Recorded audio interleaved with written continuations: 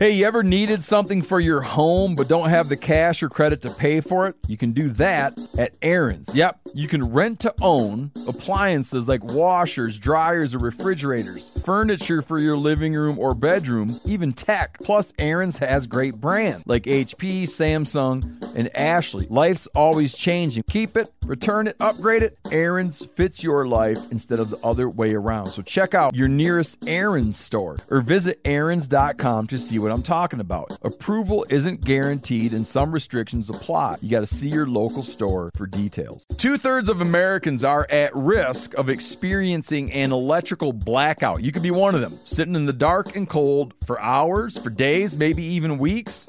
Are you ready to protect your family? You could be with the Patriot Power Solar Generator 2000X.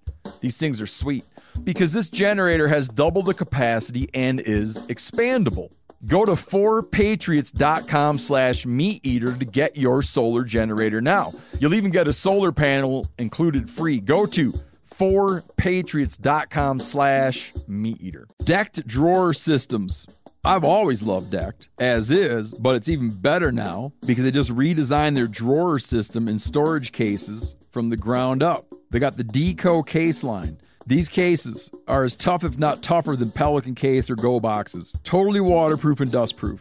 You can literally run over them in your truck and they will be fine. High quality latches and handles make them really easy to use. They look great. They are made in the USA. To check it out, go to decked.com/meateater. Get yourself free shipping.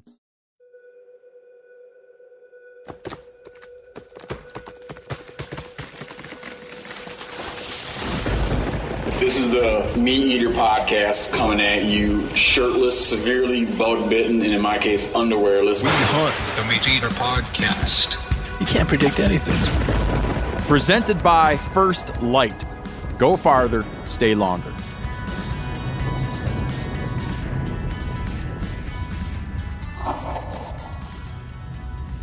All right, first off, right before we do anything, YouTube right now, you can go watch the B-side of fishing with our very own beloved Joe Cermelli. So Joe Cermelli used to be, in the old days, it was Hook Shots with Joe Cermelli. But now Joe Cermelli works with us. He's got a brand new fishing series that we're launching on YouTube called The B-Side of Fishing with Joe Cermelli. You can go right now and watch. And we're doing it like how they used to do in the old days. In the old days when you had to, when there would be a day that it would, so on Tuesdays, we're going to keep putting out B-Side of Fishing with Joe Cermelli's. Tune in every Tuesday. And if while you're there, subscribe. So you go to the Meat Eater YouTube channel and subscribe. You know, just get all of our stuff because you're a subscriber. So check that out now. Joe Cermelli's great. Also, you should go follow Joe's. Hey, what's Joe Cermelli's Instagram handle? Let me look. If you want to keep track of all of our fishing stuff, and Joe Cermelli in particular, and all of our fishing stuff, Seth will tell you. It's joe.cermelli138. What the 138's all about? I don't know. JOE.CERMELE138. Yeah, go, because Joe, it's a long story. Hook Shots Joe. He's now B-Side of Fishing Joe, and then also the Bent podcast. So if you love Joe, and I do, you can also listen to Joe on the Bent podcast. And we got a lot more stuff. I'm going to be fishing with Joe in New Jersey coming up here real soon. What are you fishing for? Stripers. Oh, nice. Yeah, you didn't know about that? No. Heck yeah. That's cool. I'm not going to tell people why, but yeah. Fishing with Stripers with Joe Cermelli. Sweet. The bite. Speaking of Instagram, unbelievable engagement. A podcast listener wrote in that he had the greatest trail cam video ever taken. And I was like, can't be true. Send it to me. It's the kind of trail cam video where he needed to explain it before it because he felt it was irresponsible to send it without first explaining what it was. It is a trail cam that they had set up on a field edge, and they caught a farmer driving by in a tractor, and the farmer, without stopping the tractor, opens the door and hangs out of the tractor to defecate. Not even stopping the tractor. Doug Duran, I ran this by Doug Duran, and Doug Duran acts surprised that there's any other way to go. As though, he has his coffee in the morning and then goes and gets in a tractor. Like, very common practice. A guy, 500,000 people watched this farmer. There's some great comments. I had Will blur out the farmer's face. But I also left it open that I was so impressed with the farmer's work ethic that if he wants to come work with us, he's hired right now. Any man that believes in his job that much, that doesn't even stop to, Him and the Amazon workers have a lot in common. Yeah, but the difference is they complain. He didn't, He might have been complaining. He looked fine to me. You don't know. You got to talk to him. I haven't talked to him yet. Yeah. You know what? You're right, Rick. He could be real upset about that. He has to keep to schedule. He's like, I'm on such a tight schedule. Doug also pointed out that he's pulling a manure spreader. So it could be in his mind. He's like, listen, they're paying me to spread manure. Why would I, right? Not contribute. Why would I go off in the bushes when my whole thing is I'm out here spreading manure? Yep. Don't long haul truckers engage in something similar? In a jug. Yeah. Yeah, when you're driving down the road and you see a... Yeah. Have you ever peed in a jug while you're driving? Yeah. I did it the other day. I was stuck on the freeway in LA and I had to do it, man. I had an Nalgene, I swear to God. Do you know that Guy Clark song, LA Freeway? Yeah, I was thinking about it when I was trapped. The angle can be tricky because if it's too tilted. It was nerve-wracking. Yeah, it was terrifying. Yeah, it's hard. Moving along. I got to do okay. A few episodes ago, I was complaining about my new tooth, my molar. Complaining bad. And wasn't thinking about how my dentist listens to the show. I wasn't thinking, listen, I'm the one that, it was my tooth problem. And I should have alerted him. I shouldn't have chosen that way to let him know that I wasn't happy with my tooth. But boy, did he make it right. He heard me talking about it, had me down. It went from being my least favorite tooth to my most favorite tooth. You put a little gap in there so stuff doesn't... Took the gap out. Oh, it's tight. Here's what happened. Remember how I was telling you that you should get your molar replaced because your teeth migrate? Mm-hmm. Okay, well, he put the tooth in and then the other tooth moved away from the tooth. And that's what made that food trap. Didn't like it. No, but now it's my best tooth. I asked my dentist if he needs an endorsement. He said he's been around long enough that he doesn't need to go out and look for clients. But he's a hunting dentist. Well, I'm going to tell you his name, Kevin Pearson. Kevin Pearson. I'm going to be a client of his. DDS. You should go to him.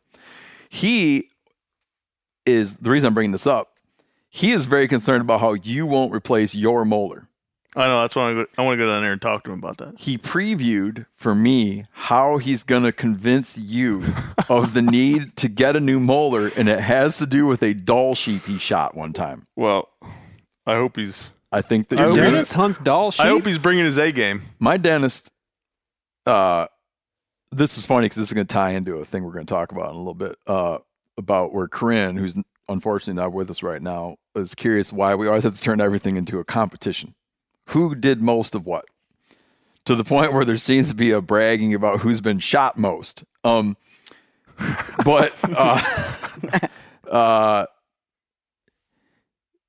he's gotten double-digit mountain goats because he grew up in Alaska.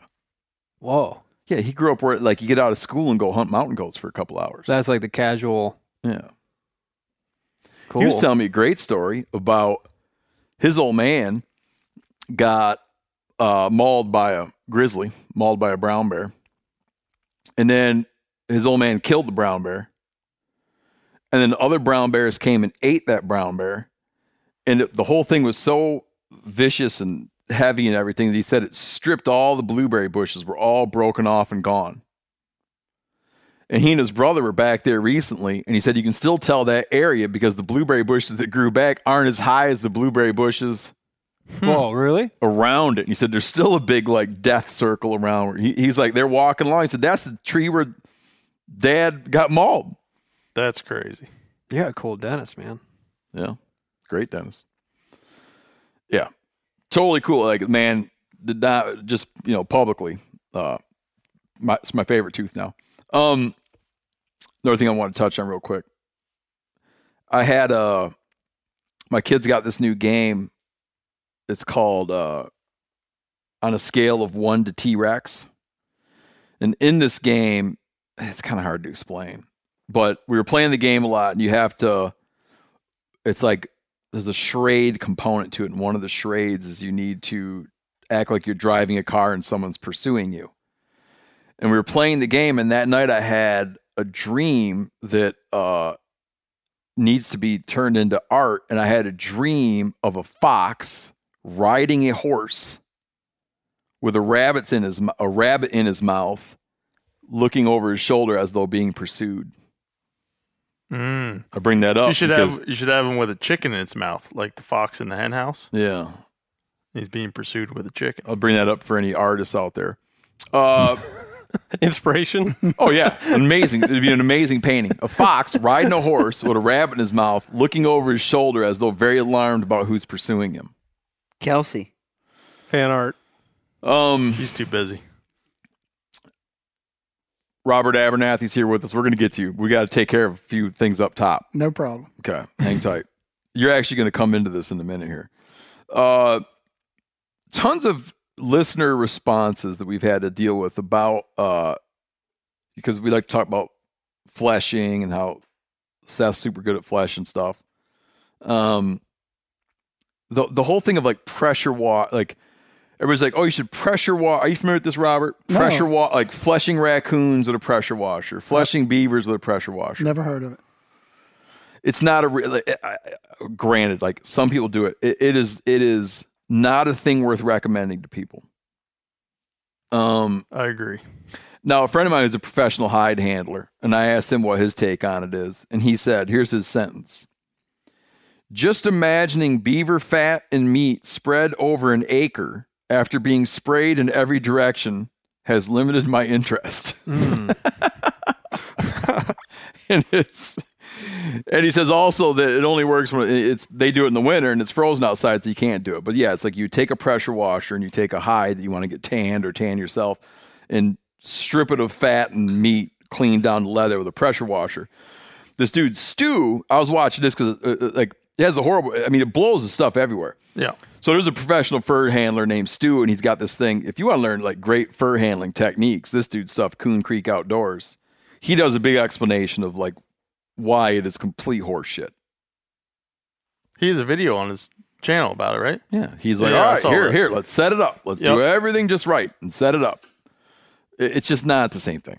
He's the guy that throws them in the washing machine too, right? He does wash all of his hides in the washing machine. After fleshing or before? He's adamant that it's pre-fleshing. Whoa. Why is that? It's easier to dry. With fat and stuff on it. Yep. Huh. So everything he does, when he skins the fox, no detergent, just cold water, washes it in the classic washing machine. He's got a washing machine in his fur shed with no lid on it, I noticed. Puts it down in there and washes it, pulls it out, hangs it to dry. But the dude is very, very attention to detail. Very attention to detail. Like if you want to learn, nothing gets you, Seth. No, I go to him all the time. Yeah. I go to his channel to learn stuff. What's his last name? Is it Stu Miller? I don't remember. Has he been on here? No. He should be. He hasn't. Coon Creek Outdoors. Great stuff. If you just like seeing how to do stuff, he does an interesting job of explaining how to do stuff. When I was thinking about why that's the wrong way to do it, there's this book, and I'm going to do a major book report on this book, but Alaska's Wolfman, which I've been talking about a lot.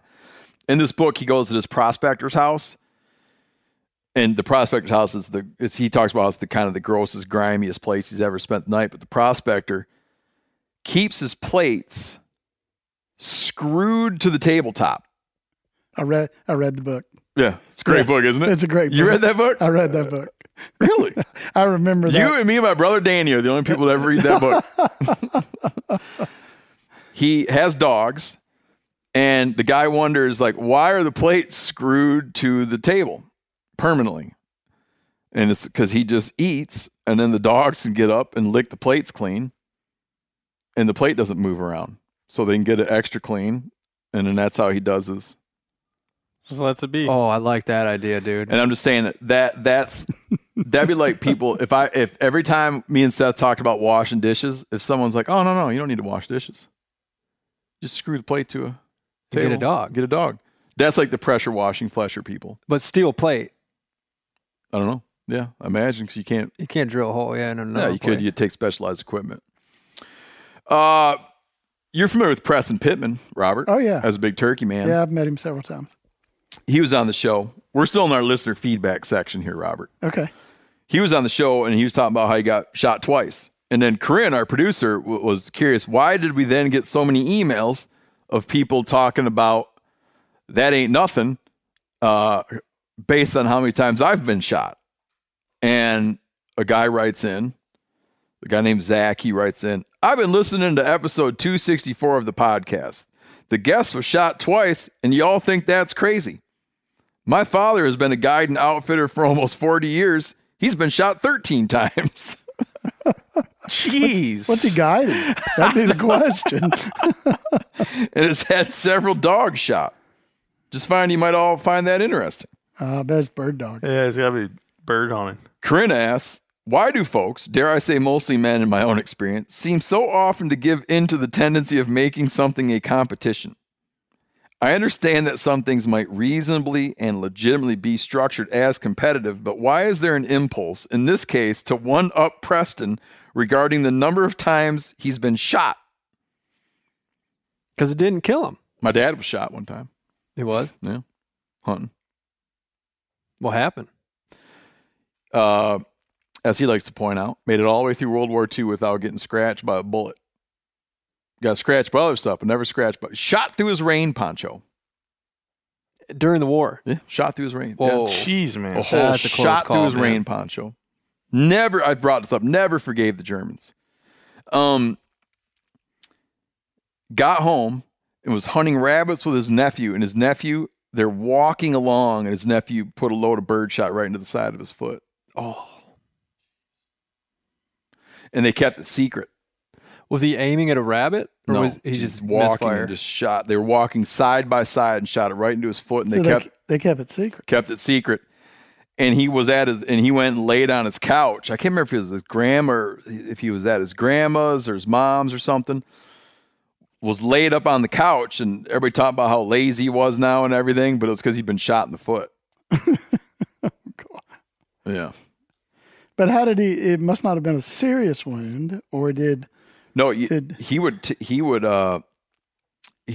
back when they used to X-ray your foot to see if your shoe fit right. This is before my time. He would go and show everybody all those shotgun pellets in his foot. Oh wow! Yeah, I've explained this a bunch. I ran all of his ashes through a screen. Oh, to get the lead back? Yeah, but I think it, Melted. Melted. And, yeah, couldn't find it. Found all kinds of dental work and couldn't find the lead. It says a guy's been shot 13 times. Chester, where have you been? Well, I know, but I'm just bringing that up again and saying that I feel like it sounds like anybody that wants to brag about being shot 13 times is probably their problem. Like, Well, they that's got to what- think about who they're hunting with and where they're hunting. He's I mean, a guy. it's like- He's hunting with clients. yeah, I know, but he should do a better job. Yeah, there's something he's not doing right. Something. But so to take on Corinne's thing about, it's not like, I think Corinne, God bless you, it's not bragging. I don't think you're bragging. Like, generally, like I even put in my note here, at any given moment, for Corinne to see, I wrote, at any given moment, most people are trying not to get shot. Like, generally, among all the other things you're doing, you're trying not to get shot. Yeah, and it's only the survivors that wrote in. So it's not like you're not That's right. you're not bragging, you're like observing about it. Yeah. Because if you were said, like, I go to the gym every day, look at my big muscles. That's bragging because you're trying to get them and then you got them and you alert people. But if you go through life trying not to get shot and then you get shot, it's not a bragging point. It's more of a, you're right that people make stuff into competition. We had a bench press competition the other day and a pull-up competition. There is a sense that if you get shot and you survive it, that it's a badge of honor that you've avoided something that could be far worse. So once or twice is like, I got struck by lightning. It's like, look, and I made it, like somehow miraculous. Yeah, is that man bragging? The man that says, I've been struck by lightning. Well, if somebody then goes, but I've been struck, that's pretty cool, but I've been struck 5 times. Well, that's just called one-upsmanship. Yeah, so it's related to a attention-seeking impulse of like, this unique fact about me, we might all be similar looking, but guess what, guys? I've been shot 3 times. However, if we were sitting here, one guy got struck by lightning, and then the other guy got struck 5 times legitimately, it'd be very hard for him to sit here and not say anything. I was going to say the same thing. It's not bragging, though. No, it's like when people go talking about their international travels. Oh, this one time I went to Papua New Guinea, and then somebody else was like, oh, that's pretty cool, but I lived in, I don't know, with the Bush people. You know, it's one-upmanship. So it is related to I think it is gender related to some degree. For sure. But we all know that has your dad been shot, Chester? My dad has not been shot. So we all know. We all know. Not that I'm aware of. We all know. We all now know that I'm cooler than Chester because my dad was shot. So that story was great. Yeah. So like that's better than Chester. Like that makes me better than Chester clearly. And that impulse actually helps. I think it's like a storytelling impulse. Oh, it's yeah? like Well, my dad was a mushroom grower. My dad's kind of been struck by lightning. Oh, well. Yeah. But if somebody were to say, I've been struck 13 times by lightning, I would be very curious why they keep getting struck by lightning. Well, I got a question. Are they counting, like, if he's running, like, if he's doing, like, bird hunting, are they counting incidents of him getting shot? Or are they counting, like, the amount of BBs in his leg? Oh, I'm sure it's instances because you can't count the. Look, we'll have to have Corinne see if she can get the guy to come on the show for a minute. We'll ask him how he keeps getting shot. Maybe we can give him some insight about how to at least reduce the amount of shootings you're involved in. Because one of them is eventually going to get him. Yeah, I wonder what he considers shot. I don't listen. It might be. I've been shot if you count catching bird shot. Yeah, same. Like dove hunting and stuff. Yeah, just like it's we're going twat twat twat. Couple 100 yard away from you, shoots stings at a little dove bit. and I don't count that. Smacks you. But and then Corinne also went on to say, then she also is asked like, why do people like this competitive thing, and then gets into like fishing contests, coyote hunting contests. It's different. Those are completely different. I don't know. Talking about whether you've been shot or not is not the same thing as going to a fishing derby. No. But I also don't know if it's a gender thing because, like, I'm very uncompetitive. And I know women that are extremely competitive. Like, I have friends who are very competitive. So I don't know if it's like, because she's saying it is a gender thing.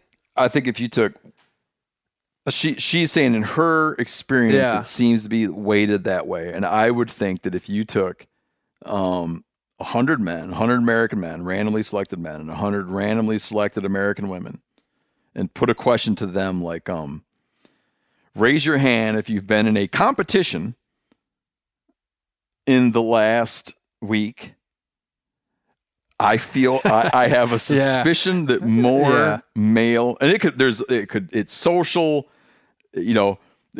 cultural, social. Yeah. I'm not saying it's like a genetic thing, but I just think you'd have more. I think the 100 dudes would have more hands shoot up. I think you're right. Yeah, it could be like totally socially constructed. I do think when people are asked if they're competitive, it sometimes in certain circles is a negative thing. Oh no! If you're competitive, you care too much about like little things. I could get real upset if we were trying to make baskets into a trash can, make it throw. So I would just be like, God, I lost. I didn't get we played horse today. I mean, I really don't want to lose ever. I lose all the time, but I mean, it upsets me. It doesn't matter how minor. But there's also a thing that happens. There's like a bullshit thing that happens to women where it's more like if a dude is described as competitive, like he's a competitive, Yeah. you know, it's like, oh, that's laudatory. But it can also be a thing that you'd say about a woman that would be like not flattery. Right. Oh, she's very competitive. Yeah. And it's like, It's bad. It's a bad double standard. yeah. Anyhow. We go ahead. I was gonna say we amongst like our friend group we have a little shed hunting competition going.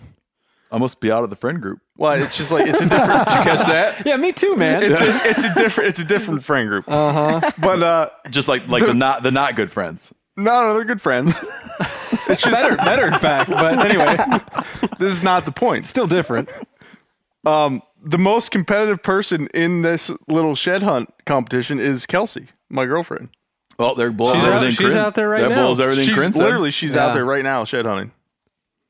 All right. For the competition purpose and to get cool I mean, sheds. she loves Yeah. to do it, but yeah, But she wants to win. She wants to win it. All right, there you have it. Settles that. Reason I bring this up, Robert, you were actually you expressed some opinions about bird shot that people use, and I Right. noticed you actually factored in the experience of one being shot Right.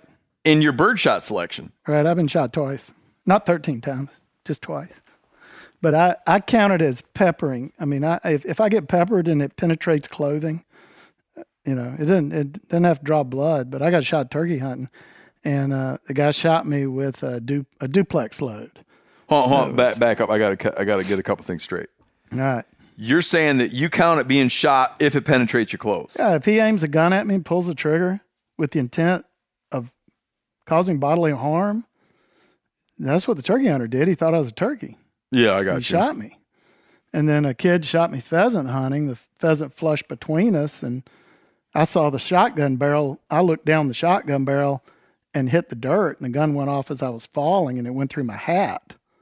And, Oh, man. and Jeez. luckily didn't draw blood. One pellet hit me between the eyes. Oh, And if it had been a half an inch to either side, it would have gone through an eye, but it hit me on the bridge of the nose. And two or three pellets in the shoulder or something. But they didn't penetrate the skin. But it wasn't getting rained on. Your dove yeah, hunting, that happens all the time. Yeah, that happens all the time. It rains down on you. But the turkey hunting, I'd been working a bird, and he quit gobbling. And just like the one did this morning, quit gobbling. And so I slipped down in this little bottom, and I was looking, and there was a clear cut. And I said, well, maybe he went out in that clear cut. And I was glass, and I was looking. I heard a cluck up on the hill. And it wasn't a gobble, it was a cluck. It was just one cluck. And hunters never just make one cluck. They're like, "Gow, gow, gow, gow, gow, gow, gow, gow." They're just calling. It's just one cluck. But there was a fire break running up the hill, and I just thought, if there's somebody walking that fire break, maybe it's 80 yards to the top of the hill. I'll see him if it's a hunter. But I got behind a tree anyway. And thinking about getting shot. yeah, I got behind a tree. But why were you thinking he was going to shoot you? I'd been shot once and didn't want to get shot again, and I got shot that morning. I don't want to get shot a third time. And but I turned to look out into the clear cut, and as I turned, I picked my leg up and set it on a stump. So I was standing up straight, and I kind of went like that to rest myself, and he shot me. And 2 pellets hit me in the leg, and 1 hit me on the side of the head. If I hadn't turned my head at that moment, it would hit me in the face. It was only 1 pellet. And I yelled, and he came running down the hill. He was, when the game wardens investigated the incident, he said, "Oh, well, it looks like you're okay. We'll see you later." And he left, and I called, you're supposed to report an incident, so I reported it. He was 85 yards away when we found the shell. We found the shell that's how we knew it was a duplex shell. Then we went down to the tree I was standing behind. There were 25 pellets in the tree that I was standing behind. Oh, jeez. And he was shooting a 3.5 inch duplex shell with 2s, 4s, and 6s, or 2s, 6s, 7.5s. I'm not sure. But the 2 is what penetrated the seam on my pants. And it's the only one that really stung. The 6s, they didn't sting. It wasn't bad. But the number 2 penetrated the, my camouflage, not just the cloth, but the seam of the cloth, and went in. And, number twos tag up. Some states, it's legal to shoot turkeys with buckshot. Some of the states, There's no limit. I mean, you shoot them with anything. Oh, dude. And, and same thing with rifles. You got people that's a whole debate, but you got people hunting in full camo, no blaze orange, and other people using rifles. How does I just don't understand anybody, like, especially after this week where the turkeys they came in within like 25 yards, right? 40 maybe. Yeah. How do you confuse that with a person? Well, he came over this hill and I don't know, it was early in the morning, it was first hour of daylight, and he saw that movement of my leg, and he said what he saw was a gobbler with a red head going to full strut. How in God's name? And he shot at 85 yards. I mean, it's That's like also, 85 yards. And I saw a gobbler going into full strut for the first time in my life on this trip. Close. And I would never think like, oh, that dude's leg definitely looks exactly like that turkey. But that's a question that comes up whenever people get shot and often, deer hunters shoot people. Yeah. And you're like, so not only did you think that man was a deer, you thought you were aiming like behind its shoulder? Yeah, that's a good point too. Yeah. And that you'd had seen what it has on its head. And it can happen to a more experienced hunter than a less experienced hunter, because the hunter is expecting something and his brain processes what he sees faster and he processes it wrong. And so he might see a bit of movement, or he might be... Our little brains are fallible. Yeah. Today... you got to be careful. You got to hunt defensively. Today I saw a raccoon. Yeah. And I thought it was a hen. Well, to your credit, though, there was a gobbler ripping right on the other side of the log the raccoon was on. Yeah. And I thought it was a turkey, like the back of a fan, or a hen slinking over a log. But did you start firing shots over there? Absolutely not. No, I was going to wait you didn't till I unload on the raccoon and be like, oh, I thought it must have been a turkey. Yeah, sorry, guys. And we looked at a lot of hunting accident reports, and one of the highest incidents, they now call them incidents. They don't call them accidents anymore. You don't have hunting accidents. You have hunting incidents. And that's because it's not an accident until it's been investigated.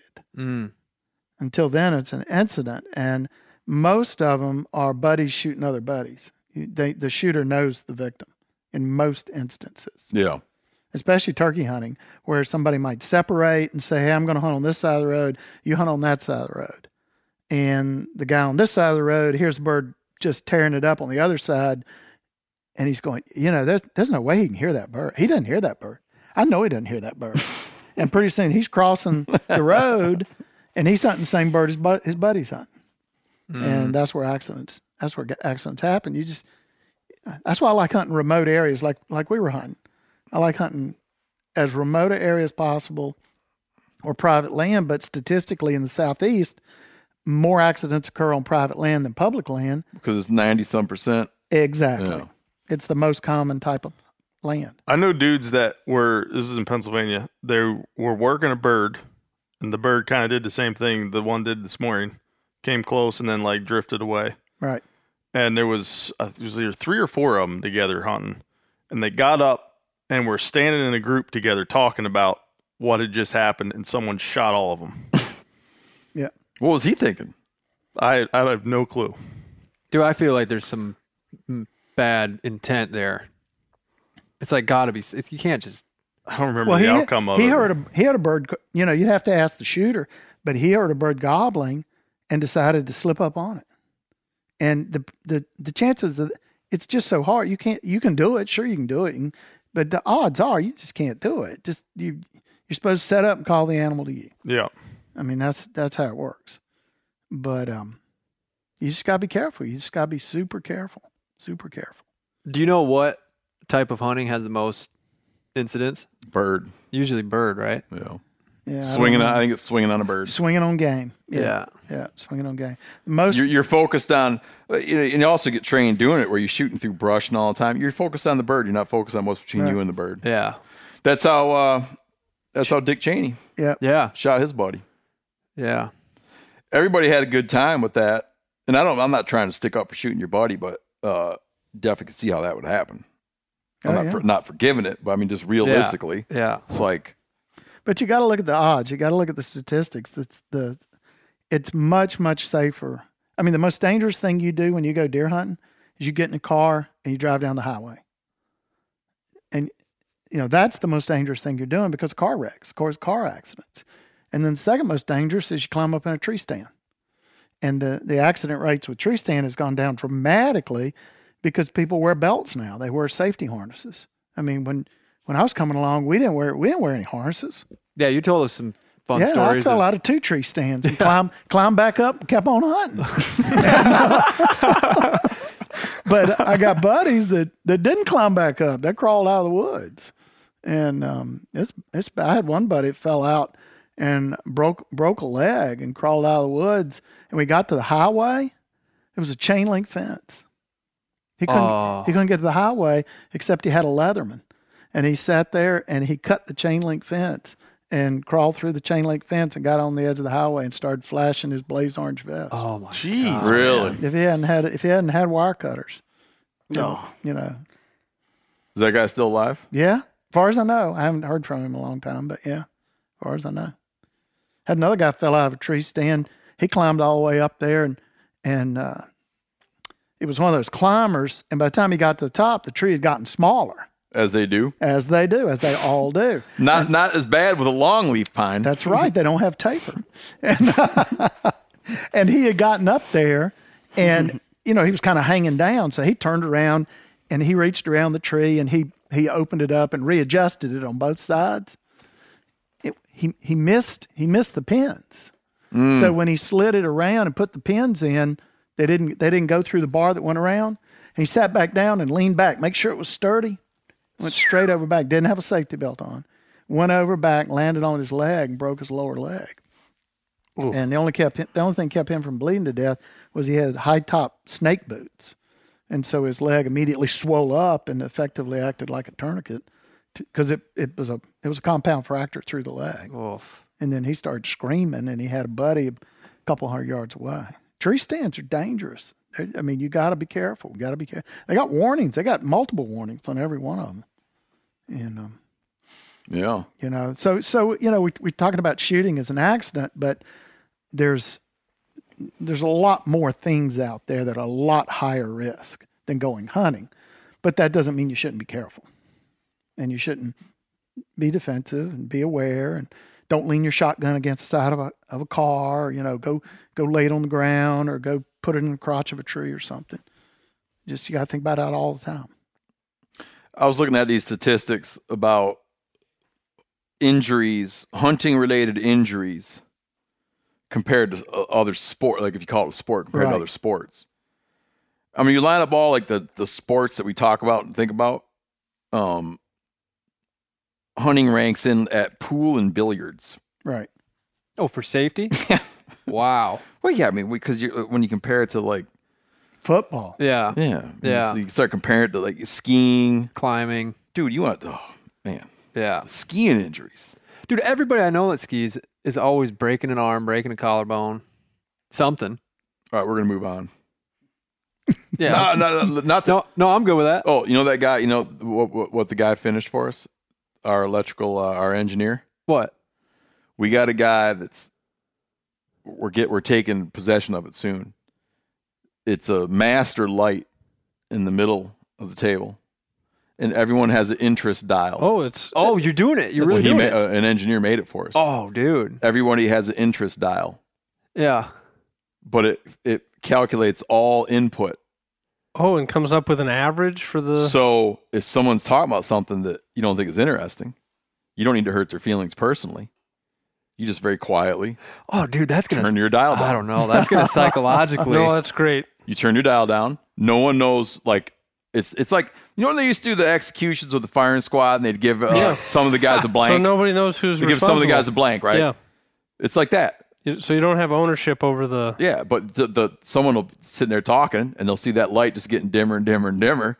And later, you'd be like, oh, no, bro, I was cranked up. Yeah. I don't know other people must have... I was fascinating, man. I cranked my thing all the way up. That will Must have been other people. that probably will happen. Yeah, it must have been other people who didn't like your story. But how are people going to transition out of that once they see that light turning colors? They better wrap it up. Or get to a good part. Listen, I got some stories. That's scary. I got some stories I'm going to tell where I'm going to be like, I know that sucker's going to dim down. Oh, but you're just going to test I'm just playing it. Yeah. Because then I know that it's going to start getting bright. Yeah. Bright. Now, is Dim interested? No, dim is not interested. Yeah, now I'll be bright. like, oh yeah, it's dim now, buddy. You wait a minute.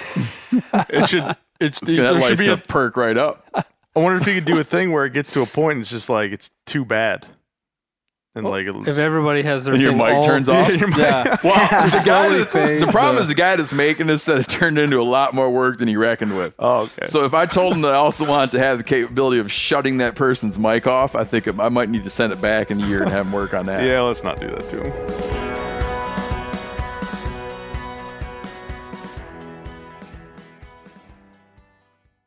Meal prepping and thinking about what's for dinner all the time can be a real stressor. Well, using ButcherBox helps relieve that stress. With ButcherBox, you're always prepared with good quality meat in the freezer. It's the ultimate convenience with custom curated boxes shipped right to your door with free shipping, which means fewer trips to the grocery store.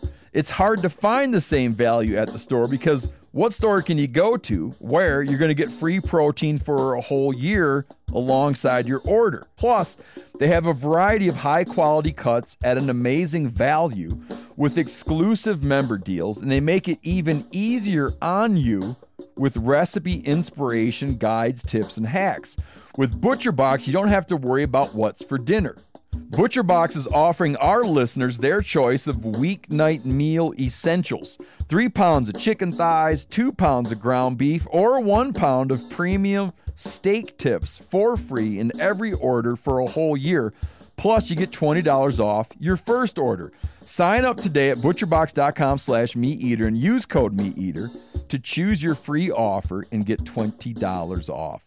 Hey everybody, I'm talking here about Montana Knife Company from our very own state of Montana. This company was founded by one of the most experienced master bladesmiths in the world, Josh Smith, who over recent months I've become friends with, and my God, have I learned a lot about knives from this guy. Just a phenomenal hometown company that makes world-renowned knives. Josh has been making knives for 30 years. You get one of these knives up and open it, it is sharp like something that came from outer space. And here's the deal. They make knives that can be sharpened. You can work on these knives. If you don't want to work on them, you send it to them and they'll work on it. They'll get it sharp. Phenomenal hunting knives. If you want to see them in action, we just did, me and John Hayes, the taxidermist, just did a video about how to properly skin a black bear. Watch that video, and in that video, you'll see Montana Knife Company knives in action. MKC products usually sell out in minutes of being released, which is true. But now, for the first time, they're dabbling with having knives in stock on their site. So right now, you can grab yourself a Blackfoot 2.0 or the Ultralight Speed Goat. Use code MeatEater, and you get 10% off your first order. Montana Knife Company. Working knives for working people. 10% off with the code MeatEater. That's a good deal. OnX Hunt is always striving to help make hunters more successful in the field each season. This hunting season, they will have a bunch of new features to help you on your next hunt. These features include new aerial imagery options like Leaf Off, recent imagery updated every 2 weeks with historic look back, and imagery on demand. On top of that, OnX is reinventing the trail camera market by syncing your Hunt app with multiple cell camera manufacturers and helping organize and analyze your photos. You can also now view your maps in Dash when driving to your next hunting location. These are just a few of the many updates OnX has for this hunting season. Try OnX Hunt free for 7 days or go to onxmaps.com/hunt and use code MeatEater for 20% off your new OnX Hunt membership. Ladies and gentlemen, this is the app I use most. I love it. I cannot picture life without it. Use code MeatEater for 20% off on your new OnX Hunt membership. Phil's gonna play the Bitcoin update song. The continuing adventures of Chester the Investor. Come to Papa Moon. That's it. Come on. Can you sing your little song, Chester? What song? Your favorite little song? The coyote song. What I want to need do a is I guitar for want to that. revamp the Chester the Investor theme so it has hoo yip boo yip boo. Yeah, I can do Some that. element of that in there. How's it going, Chester? I understand that Bitcoin has really just stabilized and you're not very close to the walleye boat. It's stabilized. It went up today to $61,000 per Bitcoin. Ooh. And immediately some gambling folk sold. And some short-termers? it went down just a little bit. It's sitting at 58,185. But it's kind of been that 55 through 60 for quite some time, which is fine. You know, Robert it's good. Chester he had a bunch of money in a drawer in his house. Was it a sock drawer? It was a nightstand. He was keeping all of his money in his nightstand. And just to be clear, I don't It's keep not any there money anymore in now. my house. If in anyone that nightstand. thinks of you breaking should into really Chester's clarify house, that. he moved it to a different drawer. Different So- house. It's in his car now. All his money's in his car. He moved the Bitcoin. He took the money out of his nightstand and invested it in cryptocurrency because he knows that it's blowing up and he's just saving for a walleye boat. Okay, good. What was funny today is Chester, can we talk about your family planning? Yeah. Well, It's not okay. Can I say this? Can Phil leave this in? That I could say that it's not inaccurate to say that Chester may someday desire to have a family. that is not. Yeah, that's true. Okay, That's true. and I was observing to Chester, if that's the case, he might think about getting this walleye boat first. To which Robert said he might think about getting his hooks first. Because money can get tight. Yes, exactly. Hey, that's why I'm doing a little investing. You know. There's a guy I know, Alfred. He's an investor sort. He was saying, this is good news for you, Chester. He was saying how a lot of asset managers are purchasing cryptocurrencies such as Bitcoin to gain exposure in this new asset class. The theory is that Bitcoin is the bellwether of an altogether new asset class to which they should have some exposure. For example, 1% of net asset value. And he goes on to say this: if sovereign central banks buy as well, he's saying there's going to be increased meaningful demand for a finite asset. I read that to say walleye boats.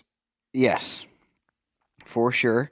But like we were talking about in the last segment, might keep that in there. Sell my drift boat here real soon, and get a walleye boat with that. Keep the Bitcoin rolling. Yeah, what's the Hey, you know what I But got? what's the opportunity cost of not having that walleye boat? Like, how much is it costing you? He fishes out a Seth's walleye boat. Well, then it's not costing him anything. yeah, it is to hang out with my wife because she'd be able to fit in the boat. Yeah, see, why the don't you problem, just- the why don't you problem is right priceless? now, if we have my boat and we can only fit 3 people in there. Yeah, but you Oh. guys only usually fish together. It's like if one of you's going out, I you mean, want more people in the boat is what you're saying. You can't bring your... Yeah, like if Chad had a boat, I could bring my gal. He Steve could bring can his come. gal, and then we could have 2 other people. You can come, Chris. No, I don't Oh, want Chris, I don't thanks, want Chris to Chad. go. Okay. Come on, man. Chris, you're out. Damn it all. But finally got my invitation. Guy wrote in, oh, you good on that? Yeah, I'm good on it. Oh, I got a proposal for you. We're going to start a thing. We're going to start a thing called the Meat Eater Auction House of Oddities for Conservation. And we're going to sell one-of-a-kind oddities and raise it for our land access initiative. I love it. Yeah, we got a lot of items we're putting in this auction house. I got some things I regret doing other stuff with that I wish I would have put in the auction house, but we got cool stuff that's going in the auction house. What if you knew what amount you needed out of your boat. And we've sold your boat at the auction house knowing that you could peel off. Yeah. There's a minimum bid, and that's what you need. Yep. Every extra dollar we get goes into our land access initiative. Oh, man. Oh, that's a good idea. Kick it around, Chester. Kick it around, Chester. I like that. Guy wrote in about how they had a buck. You know, everybody names bucks. Do you guys name bucks, Robert?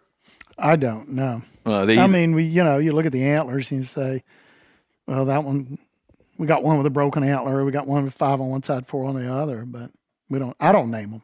They don't become like Dave and Bob. No, that's a little too personal for something to eat, Yeah. This guy, listener named Marty, wrote in, they had a buck in Michigan's Upper Peninsula, an 8-point buck. He said he was so regular that he would enter their hayfield from the tree line of the neighbor's property every afternoon at the same time within 5 minutes. And he says he was so regular that they named him Metamucil. Then his brother shot at the buck and missed it, and they never saw it again. Oh man. Never saw it again. Got plugged right up. Bunch of feedback on tularemia. Also, we found this out. Okay, a lot of feedback on tularemia because we were talking about tularemia, and Brody mentioned how they'll teach you all the time, and we even mentioned this in our wilderness skills book. Well, we talk about like the risk of tularemia, and we mentioned that it's a common practice. You probably know this, Robert. What do you do to see if a rabbit has tularemia? You tell me. I don't. Just clean it.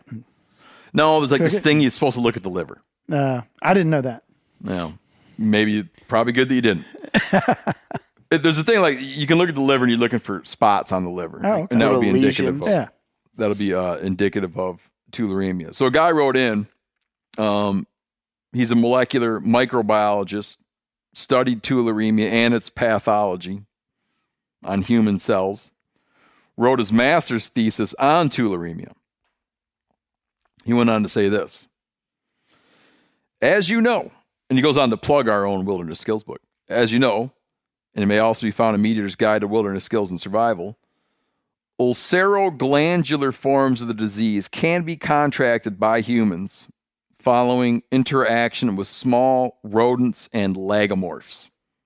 Lagomorphs. People like to say rabbits are rodents. Rabbits are not rodents. Rabbits are lagomorphs. Rabbits and hares are lagomorphs. As well as through mechanical and vector transmission by biting arthropods. So that's the thing. Like when you're carrying a rabbit around, I feel like I don't know, weren't you guys here when we did this thing? It was about the guy that went to a dude who was he was a Tonka truck enthusiast and bought old Tonka trucks from a guy on Craigslist, but also bought a rabbit and brought the rabbit home. The rabbit scratched his daughter, about killed her. I heard about that, but Yeah. This guy wrote in to clarify some points about that stuff. So if you kill a rabbit in the early season, in the fall, and you're carrying that rabbit around, and all of a sudden you realize he's got little mites, little fleas biting your arm. which I see all the time. All the time. That's why, like, in the old days, I think still now, we were always taught that you don't hunt rabbits until you've had a good bunch of freezes. But it's funny because that doesn't work in the South. No. So do you ever hear anything that you don't kill rabbits till some point in the winter? I'd known hunters that would hang them in a tree. Okay. They'd shoot them and hang them in a tree and swing around the field, come back 2 hours later, pick them up. Because as the body temperature left the rabbit, the fleas would jump off. Yeah. And people would tell us, we were kids, like, that's why you don't hunt rabbits till January. Because as the cold weather comes, it kills off the parasite load, and there's less of them jumping on your arm and biting you. So you can get tularemia from cutting your hand, and you just get the bacteria in your hand, or the little bug can jump and get you and bite you, and that can give you tularemia. He also points out, in addition, inhalation of Francisella tularensis. Francisella tularensis. He's given us the Linnaean name for this species. It's very problematic. Only a few bacterium need to cause the pulmonary disease. And he mentions that this is what happened. Remember I was talking about the person that hit a rabbit with a lawnmower? That was in Martha's Vineyard. On Martha's Vineyard, someone hit a dried out rabbit with a lawnmower, inhaled, and then got tularemia that way. Inhaled the bacteria. And how that was deadly for that person, right? The one I don't know if the one they're talking about, but the one I'm thinking of, the person died from it. How deadly is it if you get a cut or bit by one of the Treatable. You don't want it in your lungs. Yeah. Goes on to say this. Rabbits are famous for not showing sickness, not demonstrating sickness, but then all of a sudden just dying. And he was saying, if you are going around looking for tularemia by a cursory glance at the liver, it's not a great idea. Tularemia infected rabbits may have necrotic tissue on the liver, spleen, or lymph nodes, but this would be in late stage disease and more than likely wouldn't be the indicator that a rabbit was sick and shouldn't be eaten, or better yet, even handled. Meaning it's only at the last minute that shows up. In this country, 1.1% of lagomorphs in the northern hemisphere have tularemia. It's pretty. That's pretty high. I don't think so. You just, every 100th One rabbit. out of 100? Yeah, every 100th rabbit you clean, be careful. He suggests or a group of 100 rabbit hunters. One person is gonna. You're good for the first 99. It's only going to be the last one. Yeah. No, what he recommends here, he's like, at a minimum, handling rabbits, latex or nitrile gloves. If you want to go the next layer up, get a face mask. Oh, wear a mask. Use some of your COVID equipment. Yeah. While Take your rabbit hunting. leftover COVID mask and put it on your face. He's saying that, but he's saying like at a minimum, wear gloves and long sleeves. Do the And rabbits, hang your rabbits in a tree. do they carry the plague too? I don't know, but everything does. Yeah. But I know rodents. Yeah. do. Chipmunks do. I've never heard of rabbits. I know that a young couple in Mongolia, contracted plague from Marmots? eating marmot liver. Whoa. They were extracting marmot liver, I believe. It's a popular dish. I feel like Really? A guy wrote in, the guy we had on a squirrel doctor, who researches squirrels, and he was talking about the very impressive how squirrel nut sacks swell and shrink. You notice? Yep. Like sometimes you look at a squirrel, it's like, oh my gosh. Right. Like, he can't even bring his legs together. Do you know what I mean? Yeah, I know. And other times they don't. And as its breeding season comes, it swells. This guy wrote in talking about how that's not uncommon. There's a monkey, a vervet monkey, that when it's ready to breed, not only do they swell, they turn a brilliant blue. Whoa. He He was so impressed by the blue that he's going to his local hardware store and have him do a color match. He says he's going to paint a wall in his house with it. So what is he doing? Bringing in a picture of the like? Yeah. He wants monkey ball blue. He says just a brilliant, dazzling. I want to see the picture that he's bringing into the Ace Hardware wherever he's going, because if it's a tight shot, that's one thing. But if it's like a wide where you see the monkey and everything, you're like, give me that. Yeah. Let me quiz you on something. Uh-huh. Let's say you were going to transition, as I am about to, between that story and albino porcupines. What would you go with? Are you going to give me an option? Oh, right there. There you go. Oh. That Dude, is that incredible. is a beautiful blue. I'd be like, you know what doesn't? Like, It's incredible. I'd be like, you know what doesn't have a blue scroll? Is a white porcupine. Yeah, something like that. I was saying. Speaking of colors, that's what Corinne thought would be good. There you go. Yeah. yes, yeah. Corinne went with speaking of colors in presenting the material that we've pulled together here. Albino porcupines. We talked about an albino porcupine on the show that a guy got found a roadkill albino porcupine, and supposedly Cabela's offered him, what, $60,000? $60,000 for his albino porcupine? Apparently every Tom, Dick, and Harry on the planet's got an albino porcupine. We heard from all kinds of them. Carl in northern Minnesota shot one while hunting, and he hasn't mounted. He hasn't mounted, almost nibbling on moose antlers. So there he is. He also has 2 real nice walleye mounted there behind. Yeah. Oh, yeah. Which I've noticed. So albino porcupines are all over the damn place. 1 out of apparently. 10. 1 out of 10,000. Really? That's what. Holy smokes! Quick Google. So that's a good percentage of them. That's incredible. Did the guy sell it for 60,000 before they did all that research? What got us talking about it was the fact that I find that it's like a thing people say a lot is that they were offered exorbitant amounts of money for things by places like Cabela's. Right. But I do know some cases where some people have done some great transactions. And we got to talking about, is that really true? Like, because the first guy that had an albino porcupine, his old man turned down an offer from Cabela's of $60,000. And then that led me to believe, like, really? For a roadkill porcupine? But he could be independently wealthy. That's probably why they just got bought by Bass Pro, because they're spending that much money on roadkill. Freaking, it's like, good God, man. Yeah, the diligence process. So why having all that money? Yes, Porcupine. he should. But you should have seen the nuts on this squirrel.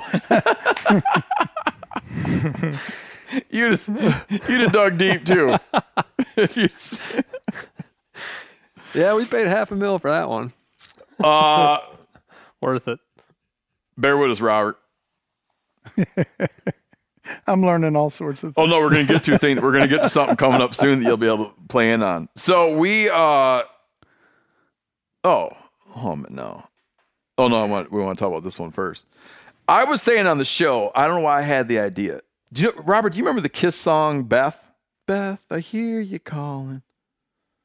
I don't remember it. I wasn't into heavy metal.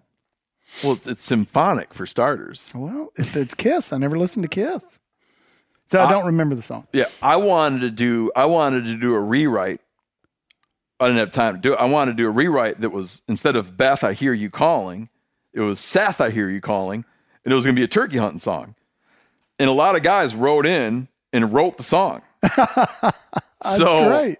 So Hayden, one of our audio guys, and Cal, and then Phil the engineer, they took the best lines from the versions that came in, and they have done Seth, I Hear You Calling, which Phil will share with you. Then I think in the end, what we'll do is, instead of the songs we normally use at the end of the show, if you want to hear the whole Seth, I Hear You Calling, then you want to hear a little bit of it?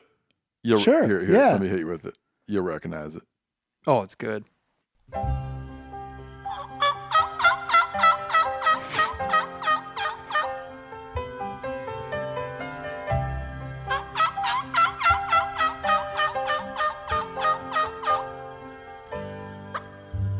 Seth, I hear you calling, but we can't hunt birds at night. The flip-flop flesher is eager to use that turkey call just right.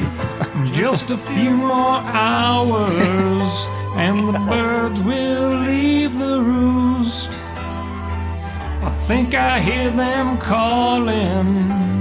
Seth, what can I do? What can I do? Seth, what can I do? Seth, I hear you Perfect. calling. Cal normally Cal sings a lot of Neil Diamond. So I was excited to see that Cal has Expanded. Yeah, has expanded. A guy wrote in to say this. He says, we're always talking about pot calls and strikers getting gunked up, but we never talk about how to fix the problem. He's a chemist. That's what he says his credentials are. And he says, as a chemist, here's my tip. Soak a section of clean paper towel in pure, non-dyed acetone. Rub it on the striker surface or pot surface, making sure to wet it well with the acetone. Use mild force. Then dry it with a fan or your car's AC so that it's dry air. Repeat 2 more times. This will remove the grime. Corinne took this piece of feedback to Jason Phelps. Phelps game calls. He was not familiar with this hot tip. He tried it. He said, it works, but I don't know how much better it works than just wiping it with a rag.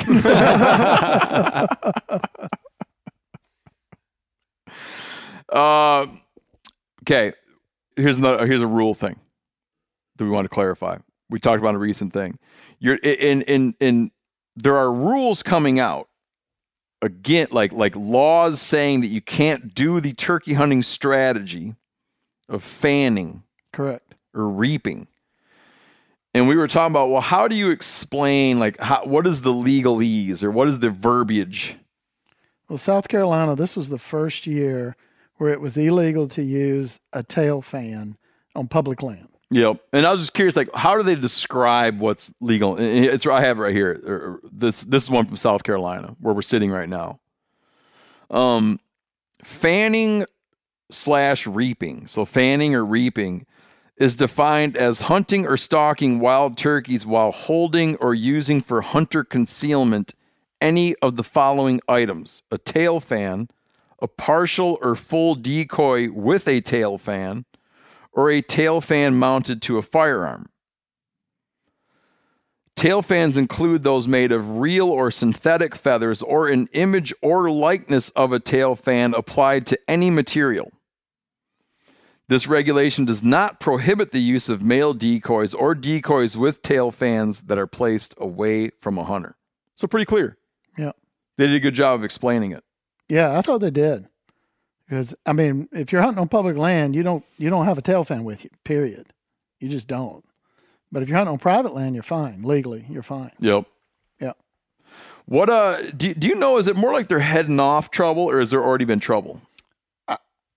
I'm not as up on that subject as I was 10 years ago when I was with the National Wild Turkey Federation, but I have not heard any instance where there was a problem with somebody being shot because they were hunting with a tail fan. No, we've had some come in. Okay. I hadn't heard with this state though, but yeah, there's been a number of cases. Yeah. So that's the reasoning. I know when this started coming up 8 years ago when I was with the Turkey Federation, there was debates, there was discussion among the biologists about this.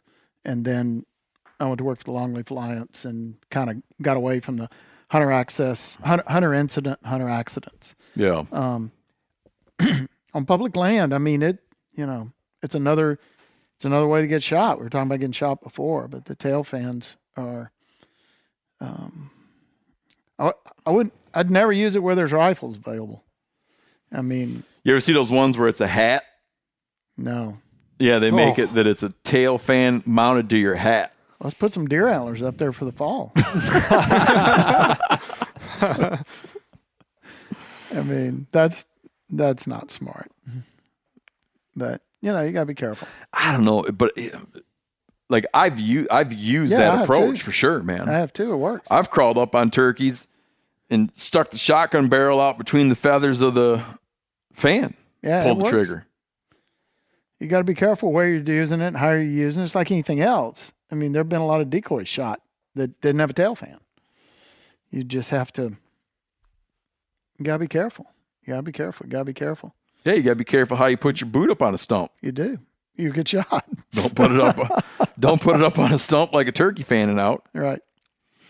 Robert, you know what I wanted to tell you? What I wanted you to tell me.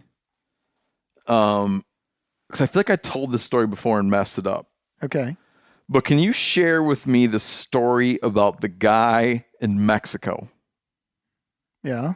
That when they were arranging to get Gould's, tell that story. Yeah. So we were trapping Gould's turkeys in Mexico when I was with the Turkey Federation. We were working with Arizona Game and Fish and U.S. Fish and Wildlife Service, APHIS, Animal Plant Health Inspection Service, because we were bringing poultry across an international border into Arizona. and we were down in the Sierra Madre trapping turkeys, and we were working with a local guide who knew all the landowners. And the deal we had worked out with them is for every landowner that lets us trap a turkey on their property, we'll give them $100 for that turkey. Because the whole problem of getting the Gould's wild turkeys, there are not very many in Arizona, New Mexico, which is where they were found, down in the Sky Islands. And we were down there, and one of the other biologists, Bobby Madry, was down there the week before I was, and he was setting stuff up, and then I was coming down. But we had one rancher that they had contracted with. Were you guys flying in and out? Both. We were driving and we were flying in and out. How are you moving the turkeys? Both. Sometimes driving, sometimes flying. When I was down there working, we flew, I can't remember if it was 30 birds, but we flew about 30 birds across the border in small aircraft. And we had a little bit of a challenge with that too. That's another story. But you tell that one next. Okay. Well, remind me about that. Small aircraft crossing Turkeys. the international border from Mexico. And so this rancher every day for, a couple of months, he would walk up to his property. It was 6 or 7 miles out of the little town of Yuccara. He'd walk up there with 2 5-gallon buckets of corn and bait the turkeys where we were going to trap them. And we went up there, and man, his place was wrapped up with turkeys. We caught 36 turkeys. And so when Bobby started paying the guy $3,600 in U.S. $100 bills, $3,600, he started crying. It was like, no, it's too much. It's way too much. And of course, he was speaking Spanish that we didn't understand. We were speaking English, and we had a translator, and something was getting lost in the translation. And finally, we figured out that he had been working for us for 2 months to bait those turkeys so that we could go trap them, with the expectation of getting $100 for trapping on his property. And we were giving him $100 a bird, and we'd caught 36 turkeys. He got $3,600. Jeez. When he realized that, he started crying. And we found out later that was enough to go buy enough cattle to start his cattle herd on this high mountain ranch in the Sierra Madres. It was pretty cool. That's cool. Yeah, man. That's a super little cool. bit of money for wildlife. And the poaching of turkeys during that time period in that town and in that surrounding mountain range, when we were in there trapping, ended. Nobody was selling turkeys in the market for $3. But when we were flying them out, so we had another biologist in the U.S. that was meeting the plane, and we were talking on cell phones saying, okay, the plane's getting ready to come in, and the Border Patrol is sitting there watching on their radar and said, we don't see a plane. And the guy's saying, no, we're crossing the border right now. We're coming in. And apparently the pilot we had hired to cross the border didn't know how to fly above 100 feet. And so when he crossed the border, he came in under radar. And, and then came in and landed, and the plane had to land in a little circle. They directed, okay, you got to land over there, and then Border Patrol comes up with the sniffer dogs and everything, and they had a Labrador Retriever. That was a sniffer dog, and they tell us. Bobby told the story. That sniffer dog went berserk on that plane Because it's full of turkeys? because it was full of turkeys, not cocaine, not marijuana, not any kind of drugs. And when they opened the door, there was a breast feather that flew out of the door. Because, they're turkeys. It flew out of the door.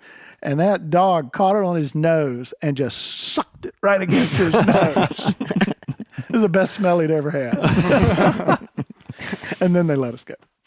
But There's another 2 things I want you to explain that you've been explaining to me down here. Is explain the dog hunt thing around here. for deer. On the whole thing about the Department of Energy and all that stuff real quick. Or Okay. however long you want to spend on it. Well, This is fascinating, man. I had no idea this went on. so dog hunting in the South is traditional. It's been around. I mean, I know about forever. that part, but Yeah. go on. Yeah. So when the deer population started to increase on the Savannah River site, one of the things that they did is they had dog hunts and still hunts. But you got to explain what the site is. Oh, the Savannah River site's 200,000 acre federal facility, Department of Energy, that was administered by the U.S. Atomic Energy Commission. And so since the 1950s, it was making radioactive material for the use in atomic weapons. And they moved, like, this is a crazy story, man. In the 50s, height of the Cold War, like, there's no debating whether this is important business or not. Right. Moved, declared this area that's what this is for, and moved 20,000 people. You're just like, your farm is not here anymore. Yeah. It's now over there. Your town, we're moving your town over to there. Right. New Ellington, Dunbarton, Patterson Mill, all these little towns in the 1950s. I don't know. I don't remember if it was 2 years or 3 years to get out, but they were condemned, and that was part of the deal. That's how they. I mean, this isn't the West where you got a lot of national forests and you got BLM land, you got federal land. It's all private land, and they wanted 200,000 acres in basically a circle, so you could put the reactors in the middle of it. So you had a 5-mile buffer, and they condemned the property, took the property, and paid the people.